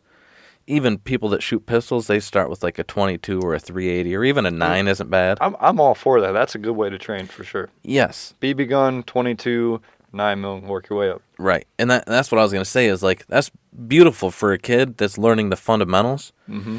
But if you haven't even taught your kid the fundamentals of like gun control, recoil control, gun safety, you know what I mean? Even just practicing with a Nerf gun. Right, exactly. Like, don't point that fucker at my head. Right. Don't even point it at me. Right. Like, if we're both engaged in nerfing, cool, right? We can make an agreement. We can agree to stop, whatever. Paintball, same thing. Airsoft, same thing. But it's like, the second that the actual weapon comes out, something that can actually do harm to somebody's body or life, it's 100% serious. There is no... Pow! Whoa! What was that? Accidental discharge. I don't know. What was that? You know? It's like, no, dude. That's fucking serious. Or like, for instance, I had an ND story I'll give. Okay. Like, so one time on Thanksgiving, my uncle, he had this gun safe, right? And like, all of the guns are loaded and none of the safeties are on. So I pick up the gun by the time, he didn't tell me this to start off with, right? And I'm just like, oh, look, a Kel-Tec Sub 2000. I pick it up holding the top of the barrel, right? I'm like, oh, that's cool. You know, I don't even check it to see if it's loaded because I didn't pick it up long enough. I just pick it up, look at it, and set it back down. As I set it back down, the fucker goes off, shoots through the fucking safe, through the ceiling, whole, like, ears ringing, loud as shit, middle, like, literally Thanksgiving dinner. So there's, like, a whole, like, everyone's there, everyone's freaking out. Yeah. Yeah. And that's a shitty... That's poor storage and poor lack of knowledge, really. Yeah, and that's the thing is, like, negligence isn't just in, like, the discharge, dude. It comes down to storage and everything. Mm-hmm. The training, negligent training, right? If you're training sloppy or you're training in a way that could be dangerous, if you're training too close to steel targets with a rifle, like, there's shit like that where you can start hurting yourself or others. Or if you don't think and put them too close together where a bolt can go in a trigger well or something. Yes, exactly. Mm-hmm. And then the safeties aren't on because you don't practice that. Because you're too cool for that, you know? Well, again, dude, it just comes down to the habits, like the fundamentals. And that's what I was going to say is, like, it's great for a kid to learn that, but then if they're not learning that, there's always going to be the you leave, and they might know the comm to your safe, or they might open your fucking, let's say you got a shotgun in a case, and they're like, I've seen Dad fucking load this thing. Right. You know? Let me just... Or I played a video game once and seen how they do it. Like, right. That's all it takes. Right, that's all it takes, dude. I can get on Google really quick and see how to load a shotgun. I can watch a YouTube video. Right. You know, whatever. But the second that they know, or not the second, but when it's become a habit that they know that, all right, these are the fundamentals. Like something as simple as trigger control. You learn it with a 22 or something that's low recoil. That transfers easily into a larger rifle. Mm-hmm. And as long as you can brace decent, the recoil is going to be a little shittier, but the trigger control is there. The second the trigger control isn't there, you're punching the trigger, you're flinching, your accuracy goes down, you get frustrated, right? There are all these things. But even like with the Nerf gun, dude, like if you only shoot Nerf with your kids, and then your kid goes over to somebody's house who has handguns, he's going to have a false sense of confidence. He might even talk his buddies into being like, hey, let's get that out. Hey, I saw your dad fucking had this Glock out last week. Like, let's look at that thing. No safety. They don't know anything about it. Be like, my dad has a Glock. And the other kid be like, no, he doesn't. And be like, oh, yeah? Exactly. And then there's no safety on that thing. And then what happens? Right, you know, they start playing with it and fucking one of them gets shot in the head. Like, I don't know, man. Like, I think that's what people are scared of. Like, and that's the same thing with, like, the education system. I think people are counting on the schools to raise their kids. They're not counting on their... Like, it's Or sad. the but- internet, really, these days, it seems like. Like, if you have a young toddler, half the time you'll see a parent just shove a phone in their face to get them to be quiet. Oh, yeah. And, dude, we're guilty of it at times because, like, I'll come home and my wife will be, like, trying to clean the house or do something, and my son will be screaming. And then she'll get her phone out and she'll let him watch Coco Melon or whatever he wants to watch just so she can get what she needs to done. But I've kind of noticed it's starting to build a habit where, because he's got his own tablet, but it's starting to build a habit where he's like, all right, if I throw this fit, I get to watch my Coco Melon or whatever.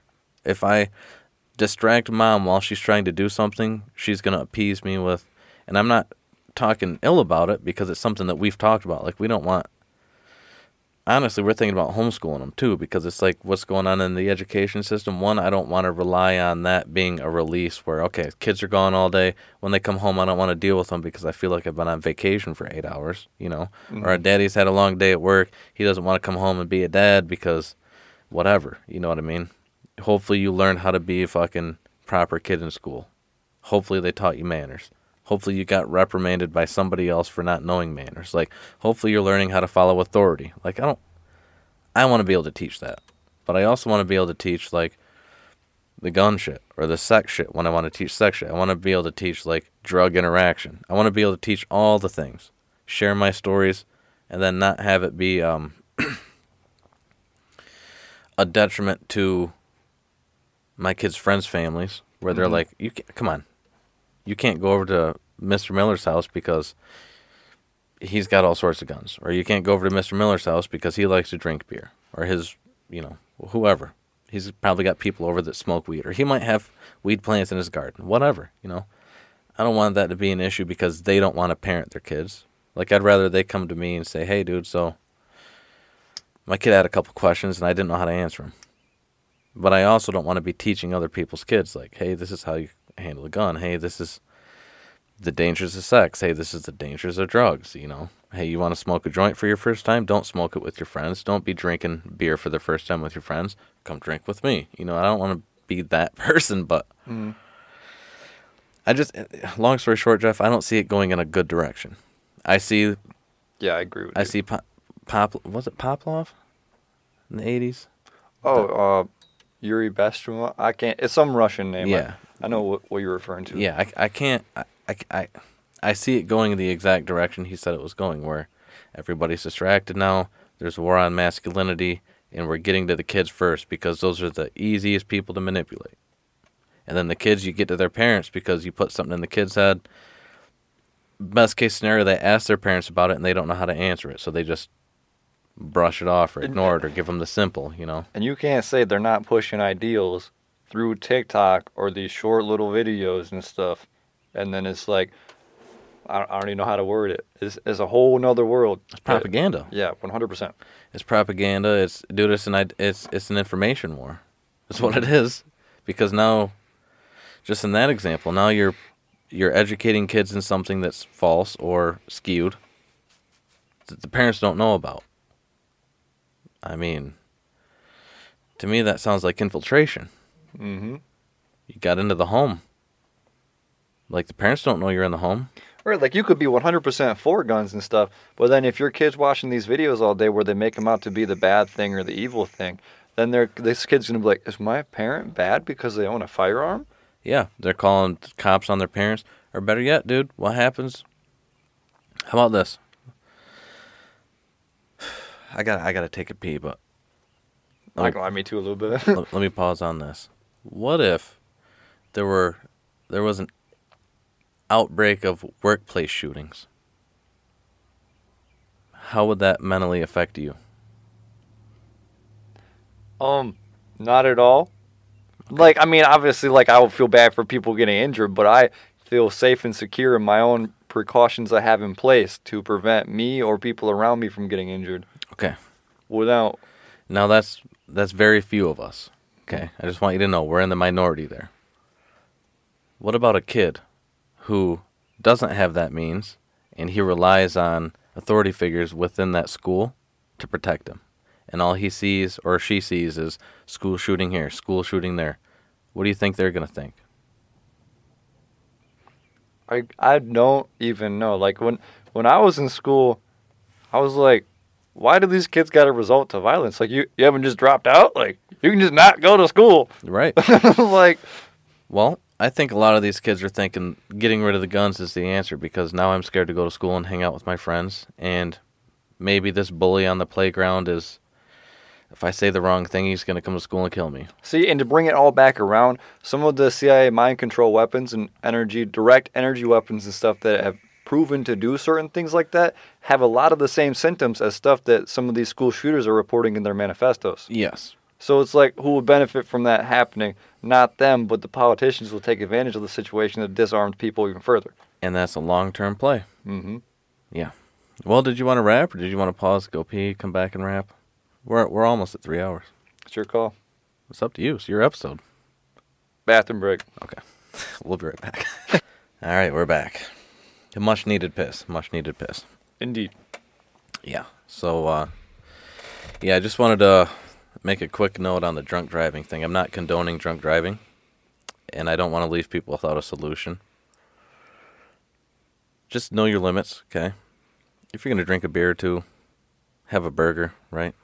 You're not going to get drunk. You're not going to get buzzed. Whatever. The best way to test your limits is just ride a bike. And if you've had too many, you can't ride the bike. Right. But on the basis of protecting yourself, have safeguards. If you're drinking with a couple buddies, tell them, hey, man, if I get past the limit where you think I should be able to drive or you think that I'm going to put anybody else, including myself, in danger, anybody, including myself, in danger, let me know. Give your keys to the bartender. Say, hey, when I get my tab, or hey, at the end of the night, when I go to leave, I'm going to get my keys from you. If I seem too inebriated, call me an Uber, right? Don't let me just, like if I go outside to smoke a cigarette, or I'm not going to leave without my keys, obviously. Plus, but it's so much more fun if you have like a way to get home, like a ride or like a designated driver, because then you can just go ham and not have to worry about it, not to worry about the legal liability that comes with it too. Yes, dude. And then also, you're not taking all your safety into your own hands, right? Mm-hmm. Like if you go to the bar, you're sad, you think you're going to get smashed and drive home, that's all in your hands. Whether or not you kill somebody on the way home, that's all in your hands. You get pulled over, you go to prison, that's on you. But if you go out with a couple buddies, you designate a driver, right? Now you're putting it in other people's hands to say, all right, rotate sober drivers. Not just that, but to be able to say, hey, dude, you're pushing alcohol poisoning. Like, you should probably stop drinking. You have a first, second, and third person to be like, hey, you should probably stop. You know what I mean? If you have people around you that have your best interest in mind, even if you're out getting smashed together, right? There's still limits to, like, how far somebody will let you go if they care about you. Then nobody's going to let you just leave a party or leave a fucking bar on your own and walk home if they're there and they care about you. They're going to have dibs on you and say, hey, man, you need to walk somewhere, I'll walk with you. Just like that type, just those little things, dude. Shows a lot about people's character if you pay attention. Right. And again, indicators. Mm-hmm. I had a shitty example, I think, earlier about a paint booth, but I hope people got it, Mm-hmm. But yeah, man. At the end of the day, really, for like all of it, just don't just trust whatever you read or see for what it is. Like, always educate yourself and verify stuff. Always question. Don't even just trust what somebody tells you. Like, I hope when I say these things, I've only gotten a couple emails, right? And it's been like, hey, man, you're doing a good job. Keep it up. I'm enjoying the conversations. But it's not people being like, hey, so you mentioned Unit 731 happening in the 60s. False, right? I'm not getting that sort of in-depth people taking what I'm saying and being like, holding me accountable. You know what I mean? Being like, hey, dude, this is false. Like, I've done the research. Like, educating me while I'm trying to educate or even keep conversation going. I hope y'all try to prove some of the wild shit we've said today wrong, because you'll be quite surprised by the documents that you find. Yeah, and that's the thing, dude. Like, you're not speaking out of your ass. Like, you've looked at the documents. I even asked you when we were upstairs, like, what percentage of these were heavily redacted? And you were like, because there's several of them that are heavily redacted. Like, some of them, you'll get like a full page where you just see line, all black lines, and like a couple sentences at the bottom. They're like, see, technically we released it. Yeah. But, we released it, but we didn't release the information in it. Right. But we released it.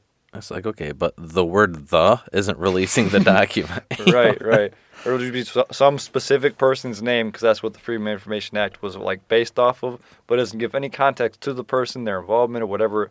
Well, the whole document was about, you know.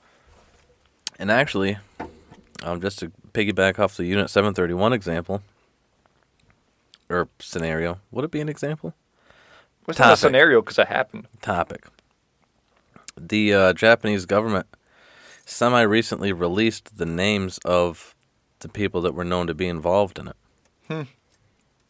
Yeah. That's pretty wild. Crazy. Some of the documents, too. But if you do have any sort of morbid curiosity, go into it knowing that you may see something. Well, you're going to see shit you can't unsee. You're going to, whether it's footage, you're going to read shit you can't unread. Whether it's footage, documents, video, there's a lot out there. There's a lot Viewer out discretion is advised. Yeah. So don't be surprised if you see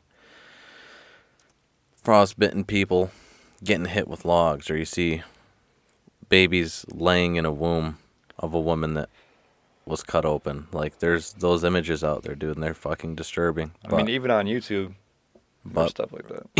Yeah. But it's important to know that it happened. I mean, yeah.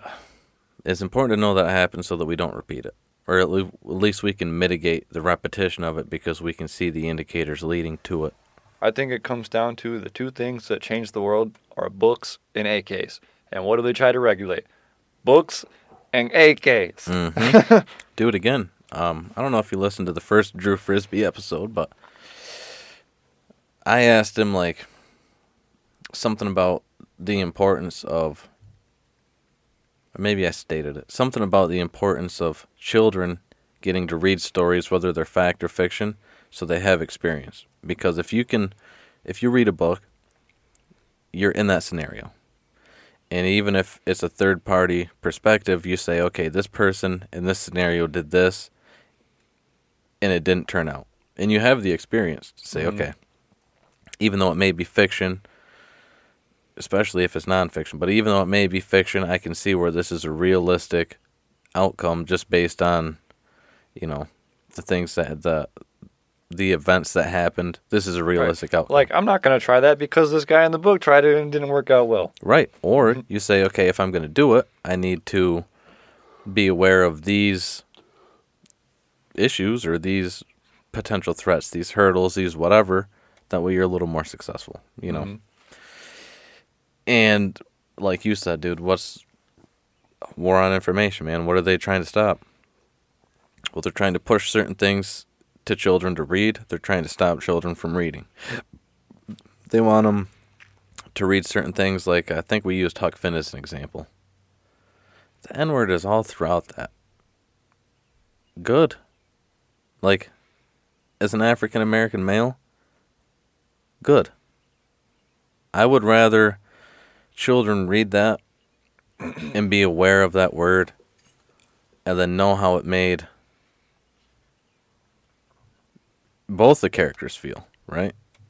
I don't want the first time they hear it to be in an argument on the playground where some racist dad uses that word at home so his kid, and then they don't have any sort of context to how it can make somebody feel or where that word is actually originated. Like, I don't really know how to explain it, but I think it's better to have exposure because they're going to be going through all sorts of thought experiments in their head. And then that's part of a kid is, yeah, maybe you use that word with your friends, and then your friends are like, hey, dude, that's not cool.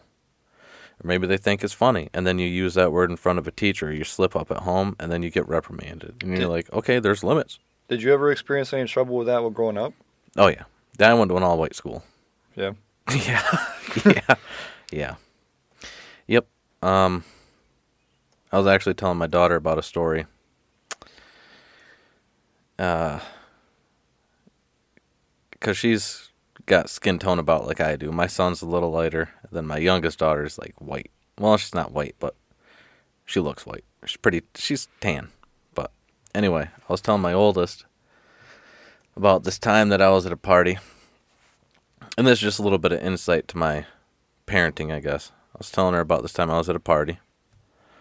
And this is kind of the same conversation that maybe 5 came up, right?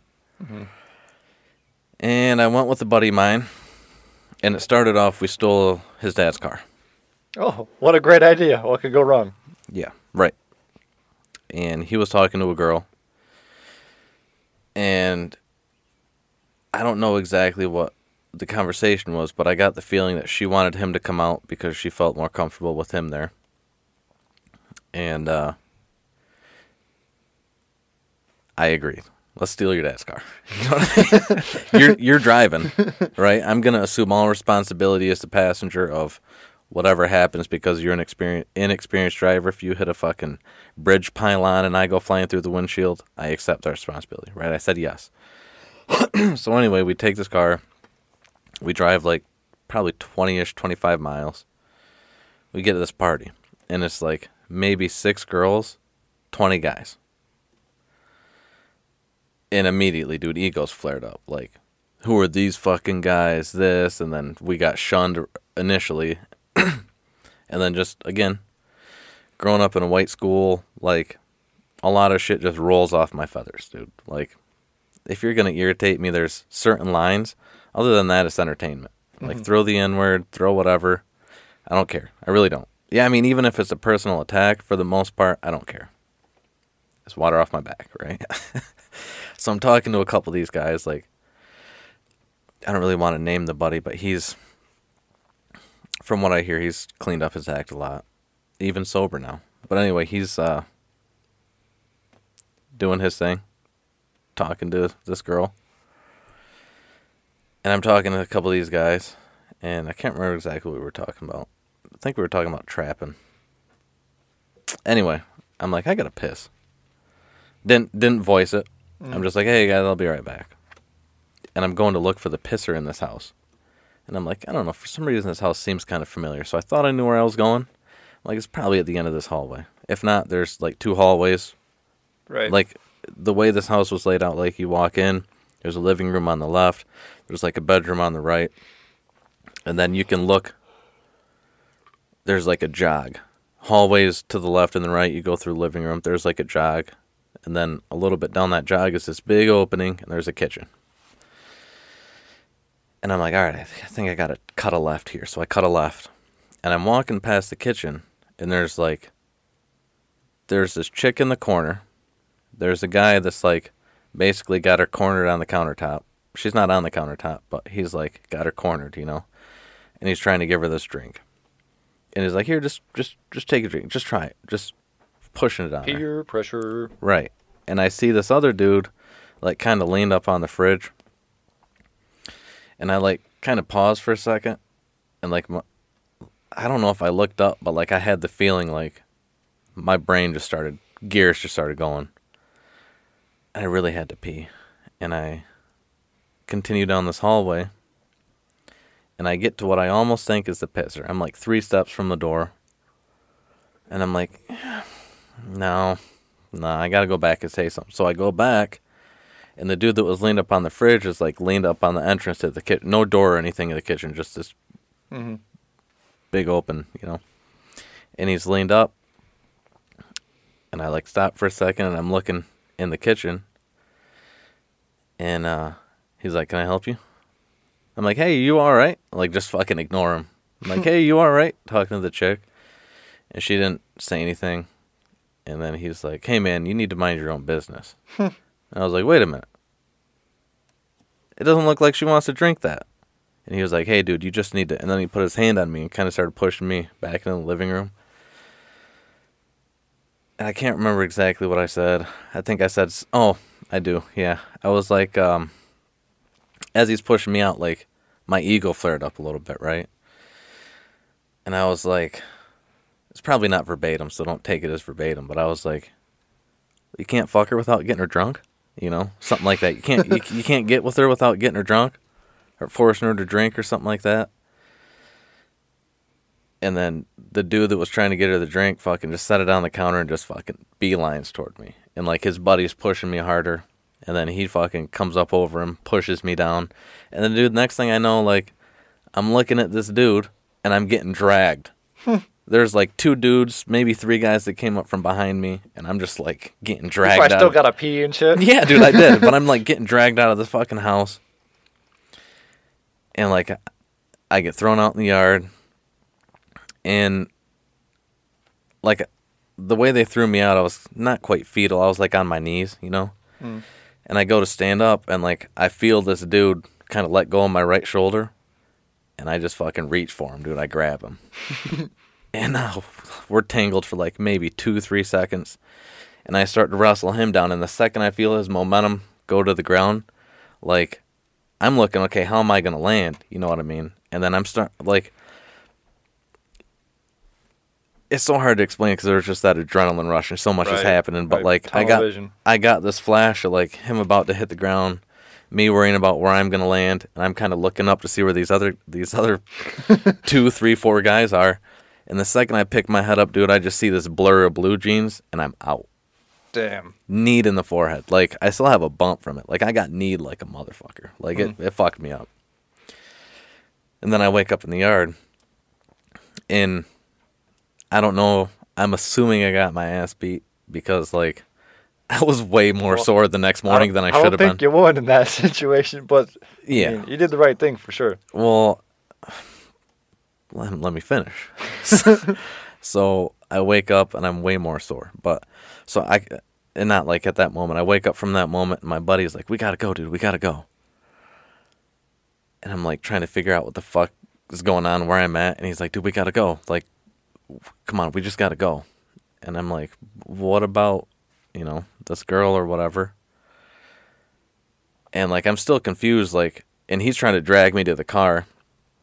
And I'm like trying to get up. I'm on my ass. You know what I mean? Trying to get up. Like, you kind of probably imagine that position. My feet kind of kicking. He's pulling me. And he's like, "Dude, don't worry about her. We just got to fucking go." And I think he thought I was talking about the girl we went to see. And I was talking about that other girl. And I was like, "No, dude. Like, I just don't feel right." And he was like, "Dude, we're going to get fucking murdered." He's like, "It's just us." He's like, "Do you know anybody?" "I don't know anybody here other than that girl I came to see." And like, I'm kind of coming out of it now, and I'm starting to think a little more clear, and I'm like, I heard a couple N-words earlier, like, that's not a good situation. We'll get out of here. So I get in the car reluctantly, and we go back to his house. And like, I went to bed that night, I woke up the next morning sore as fuck, could hardly roll over, right? Got my ass beat more than likely. It wasn't really bruised, but I have an idea what happened, you know what I mean? Yeah. But dude, to this day, like, I don't know if I made that situation worse or better for her. You know what I mean? I probably didn't stop her from getting molested / raped. Well, it sounds like if they were focused on her and then they changed their focus to you, maybe she had a chance to dip the fuck out. I'm hoping. Right. But that's the thing is, like, I don't know. I don't remember any other cars in the driveway. I just literally remember it wasn't a Monte Carlo. God damn it, I don't even remember what kind of car he had. It might have been like a Caprice. But I just remember getting thrown, not even thrown, like helped into the car. And then he goes around the other side, and like, I'm just looking at the house. I don't see anybody out in the yard. I don't see anybody moving in the house. So I don't know if like everybody dipped. I still don't know if there were any cars in the drive. I don't even know whose fucking house it was. But I don't, like, and that still bugs me to this day. Like, I don't know if I stopped or made the situation worse. Right. Because for all I know, like, I just left her there with a dude that was clearly trying to either get her drunk or drug her. There's fucking 20 dudes, 6 girls, and how do I know they all didn't get fucking raped? You know what I mean? How do I know that wasn't, I don't know. I don't know. And that's still something I carry around is like, and that's part of the reason I have the mentality I have is like, protect yourself, for one, always. If I'd have been a little more aware of my surroundings, that might have come about a little better, but just the way I am, dude, like... I'm the same way, stand up for those who can't. Right. I saw something, I said something. You know what I mean? But at the same time, like, if I would have been a little more prepared, I'm not saying I would have, but I would have had the option to reconfront the situation with a little bit more weaponry. I've been like, all right, girls out. You guys can sit around and fucking jerk each other off, whatever you want to do. Get each other drunk, fuck each other in the ass, whatever. The girls are leaving. Not with us. They're leaving wherever the fuck they came from. If they want to come back, they come back. That's on them. But while I'm here, my peace of mind. You know what I mean? I mean, maybe that's the best outcome, the one that happened, because then they could spin the whole narrative. Then you're catching charges and it's much more bullshit. So who knows? No, I get it. I get it. And that's the thing, is at that age, I'm not saying I would have, but it's just one of those things where it's like I was in a scenario where even if something bad would have happened, my buddy, he wasn't going to help me fight. Like, he was same size as me, if not a little smaller, and he was there for that girl. He walked into a scenario that he was kind of blinded by love or lust, whatever. And it just ended up being like, I ended up being the one dude to call out the situation. And everybody, even I'm assuming the guys that I was talking to fucking flipped on me. And they were like, you know what I mean? Like, this guy's cool. No, he's not. You know what I mean? Like, what a douche. How come he's going to try and ruin our chances at fucking all these bitches? But Hey, you know you got some rent-free spot in his head, though. yeah. Oh, yeah, for sure. And that's the thing, is to this day, like, I kind of hope he overdosed.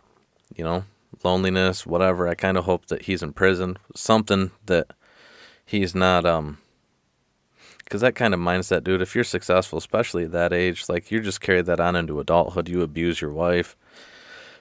You're fucking taking advantage of people at the bar. Like, whatever the situation is, it's not good for other people. Like, let alone, you know, his mental well-being. It's not good for the people around him. I don't know, man. It's interesting to see people in high school that think they were hot shit, and then they just try to live off that for the rest of their life, and really they're like shitty people. Yes. And then they just get all fat and have a bunch of kids. Yeah. And I mean, you know, you do have that, but that's just one of those things, dude. It's like, I know you asked me about, like, dealing with N-word and shit, or racism, and it's, you know, it's just one of those times where, like, people were just making jokes, even before, like, all that, you know, just getting to know people. They were, like, making jokes, and it's like, I know where your head's at. Like, we're not going to be cool, you know. You're not going to get my number, I'm not going to get your number, but you're also not going to get under my skin. Like, if you're just trying to see where my limits are, feel it out. Sounds like sneak dissing and shit, where they're, like, having a conversation with you, throw a little sneak diss in. That's what it is, dude, and it happens a lot, you know. I mean, there'll be people that'll be like, hey, let me tell you a black joke. It's like, okay. Here we go. Here we go, dude. Yeah, I've never been in this situation. Last thing I will say, though, is just because it kind of made me think of this. Like, one of my uncles one time, when we had the cabin on Higgins, I was out on the dock doing something, and this is after, like, 3 days of them just fucking with me, dude, like, hard. Just fucking with me. And he came out to get in his kayak. He was going to kayak somewhere, I can't remember where, and he was like, hey, let me ask you something. I was like, okay. And I'm expecting more dissing, you know, and more bullshit. And he's like, so, how come you're so chill? I was like, taken back. I was like, what? Like, I'm not. I guess I'm just me. And he was like, no, he's like, we've been pretty hard on you, and we've been talking and kind of thinking about it, and we don't know why we singled you out the last few days. But he's like, you've been taking it, like, really well. And, like, not even thinking about it, I was like, dude, I've dealt with worse. Like, I deal with worse daily. Like, you guys giving me, like, simple shit. Like, to you, it seems aggressive because and I didn't say all this, but it's like, thinking about it now, it's like, to me, it's nothing. Like, I deal with worse from my peers at school. Or when I go to somebody's house and their dad says some dumb shit because he doesn't like black people, but I'm friends with his son or whatever. And it's like, you guys feel like that because you're my family, you're my uncles, and you know you got to give me a hard time so I can go out in the world and not react and fucking not have the first reaction with my temper be with somebody who will beat my ass, right? Like, that's part of, I feel like, picking on your kids a little bit is to kind of toughen them up. But I was like, you know, I just deal with worse. And he was, like, really quiet for, like, 30 seconds. And he was like, man, I never really thought of it like that. He's like, I've never had to deal with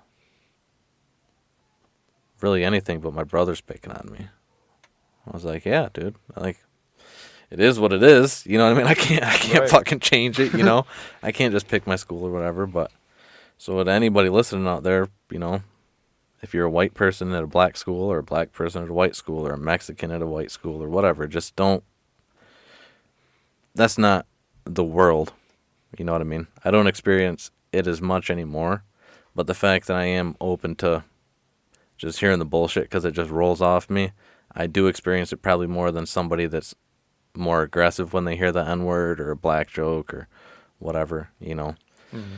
But, yeah, did you ever experience it, or were you ever in those circles where it was happening?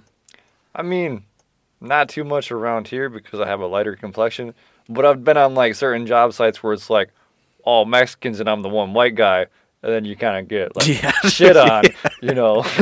But it happens. I don't take it too personally. I mean, yeah. Well, I mean, I could have guessed that just by your demeanor and like your outlook on life. You know, you don't. To me, you don't have the mindset that the world's trying to attack you. You just have the mindset that, like, to me, you have the mindset that, like, the world is skewed and confused.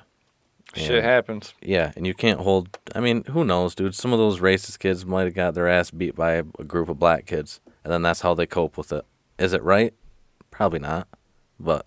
I've definitely met people that talk like that, and that they say similar reasons to that, and, like, you can't judge a whole race of people off individual actions. Right. That's the thing, dude. Just like those people are criminals no matter the color of their skin. Like if they're doing that shit, they'd have done it. You know, unless they came from like a more privileged situation, no matter the color. A black kid that's rich, born rich, grown up rich, probably isn't going to be the guy that's out robbing you. Same with a white kid. Now a white kid that's growing up in the fucking ghetto, he's in the projects, he's probably going to be a lot more likely to fucking do some shady shit, just like a black kid or a Mexican kid or an Asian kid, you know? I think the most dangerous people are people trying to prove they're dangerous people. That's deep, dude. That's deep. I would say let's end on that, but I gotta ask you, you got anything you want to plug? You got any words of wisdom? That's deep. Stay free. Think for yourselves. Yeah. Stay free mindset. Physically, financially, do what you can to not be dependent on anybody else for your success or your safety or your freedom. And people will be like, oh, I don't got time to do this or that, but check your phone, see how much social media time you got. It's going to suck either way. It's going to suck to go to the gym and lift the heavy stuff, or it's going to suck to be fat and be obese and out of shape. And honestly, dude, to piggyback off that, while we wrap this up, if you really want to be on that phone, use it for work. You can still use Facebook. Just use it to promote your business or your product. The AI algorithms, you can get them to your advantage where it shows you good, positive things. Yeah, which is going to do nothing but motivate you, which is going to make you a better person. Instagram at jblackwell369. Plug that in there. Hey. Hell yeah. J Blackwell at 369, or J Blackwell 369 on Instagram. All right. Well, thanks, man. I really appreciate you doing this. For sure, it's a good one. And we'll have the links in the description below. Absolutely. And we're also going to have to do another one semi-soon with Zach, I feel like. Or, you know what? I'll leave it up to you guys if you want to do one together or if you want to have another guest on. Be looking out for the Ladder Up podcast. My podcast starting up soon. Got our first episode recording this week. It's a motivational podcast. Yeah. Gets people on the ladder to, get into the next level in life. Got some business owners, personal trainers going on there. I'll be back on here and we can plug that. Dude, yeah. Once that's live, come on, promote it. We'll talk about that. Fuck, we can even, like I said, dude, even throw a little snippet at the end of this if you ever want to. So. For sure. Hell yeah. Well, I appreciate it, man. Always. I hope you enjoyed today's episode of Whistlepig. If you would like to support this podcast, please like and subscribe, rate and review, and follow on social media at Whistlepig Podcast on Instagram, Facebook, YouTube, and Rumble. You can email questions or comments to whistlepigpodcast@gmx.com. That's G as in girl, M as in man, X as in x-ray.com. And until you hear from me again, get outside, take a kid with you, and stay free.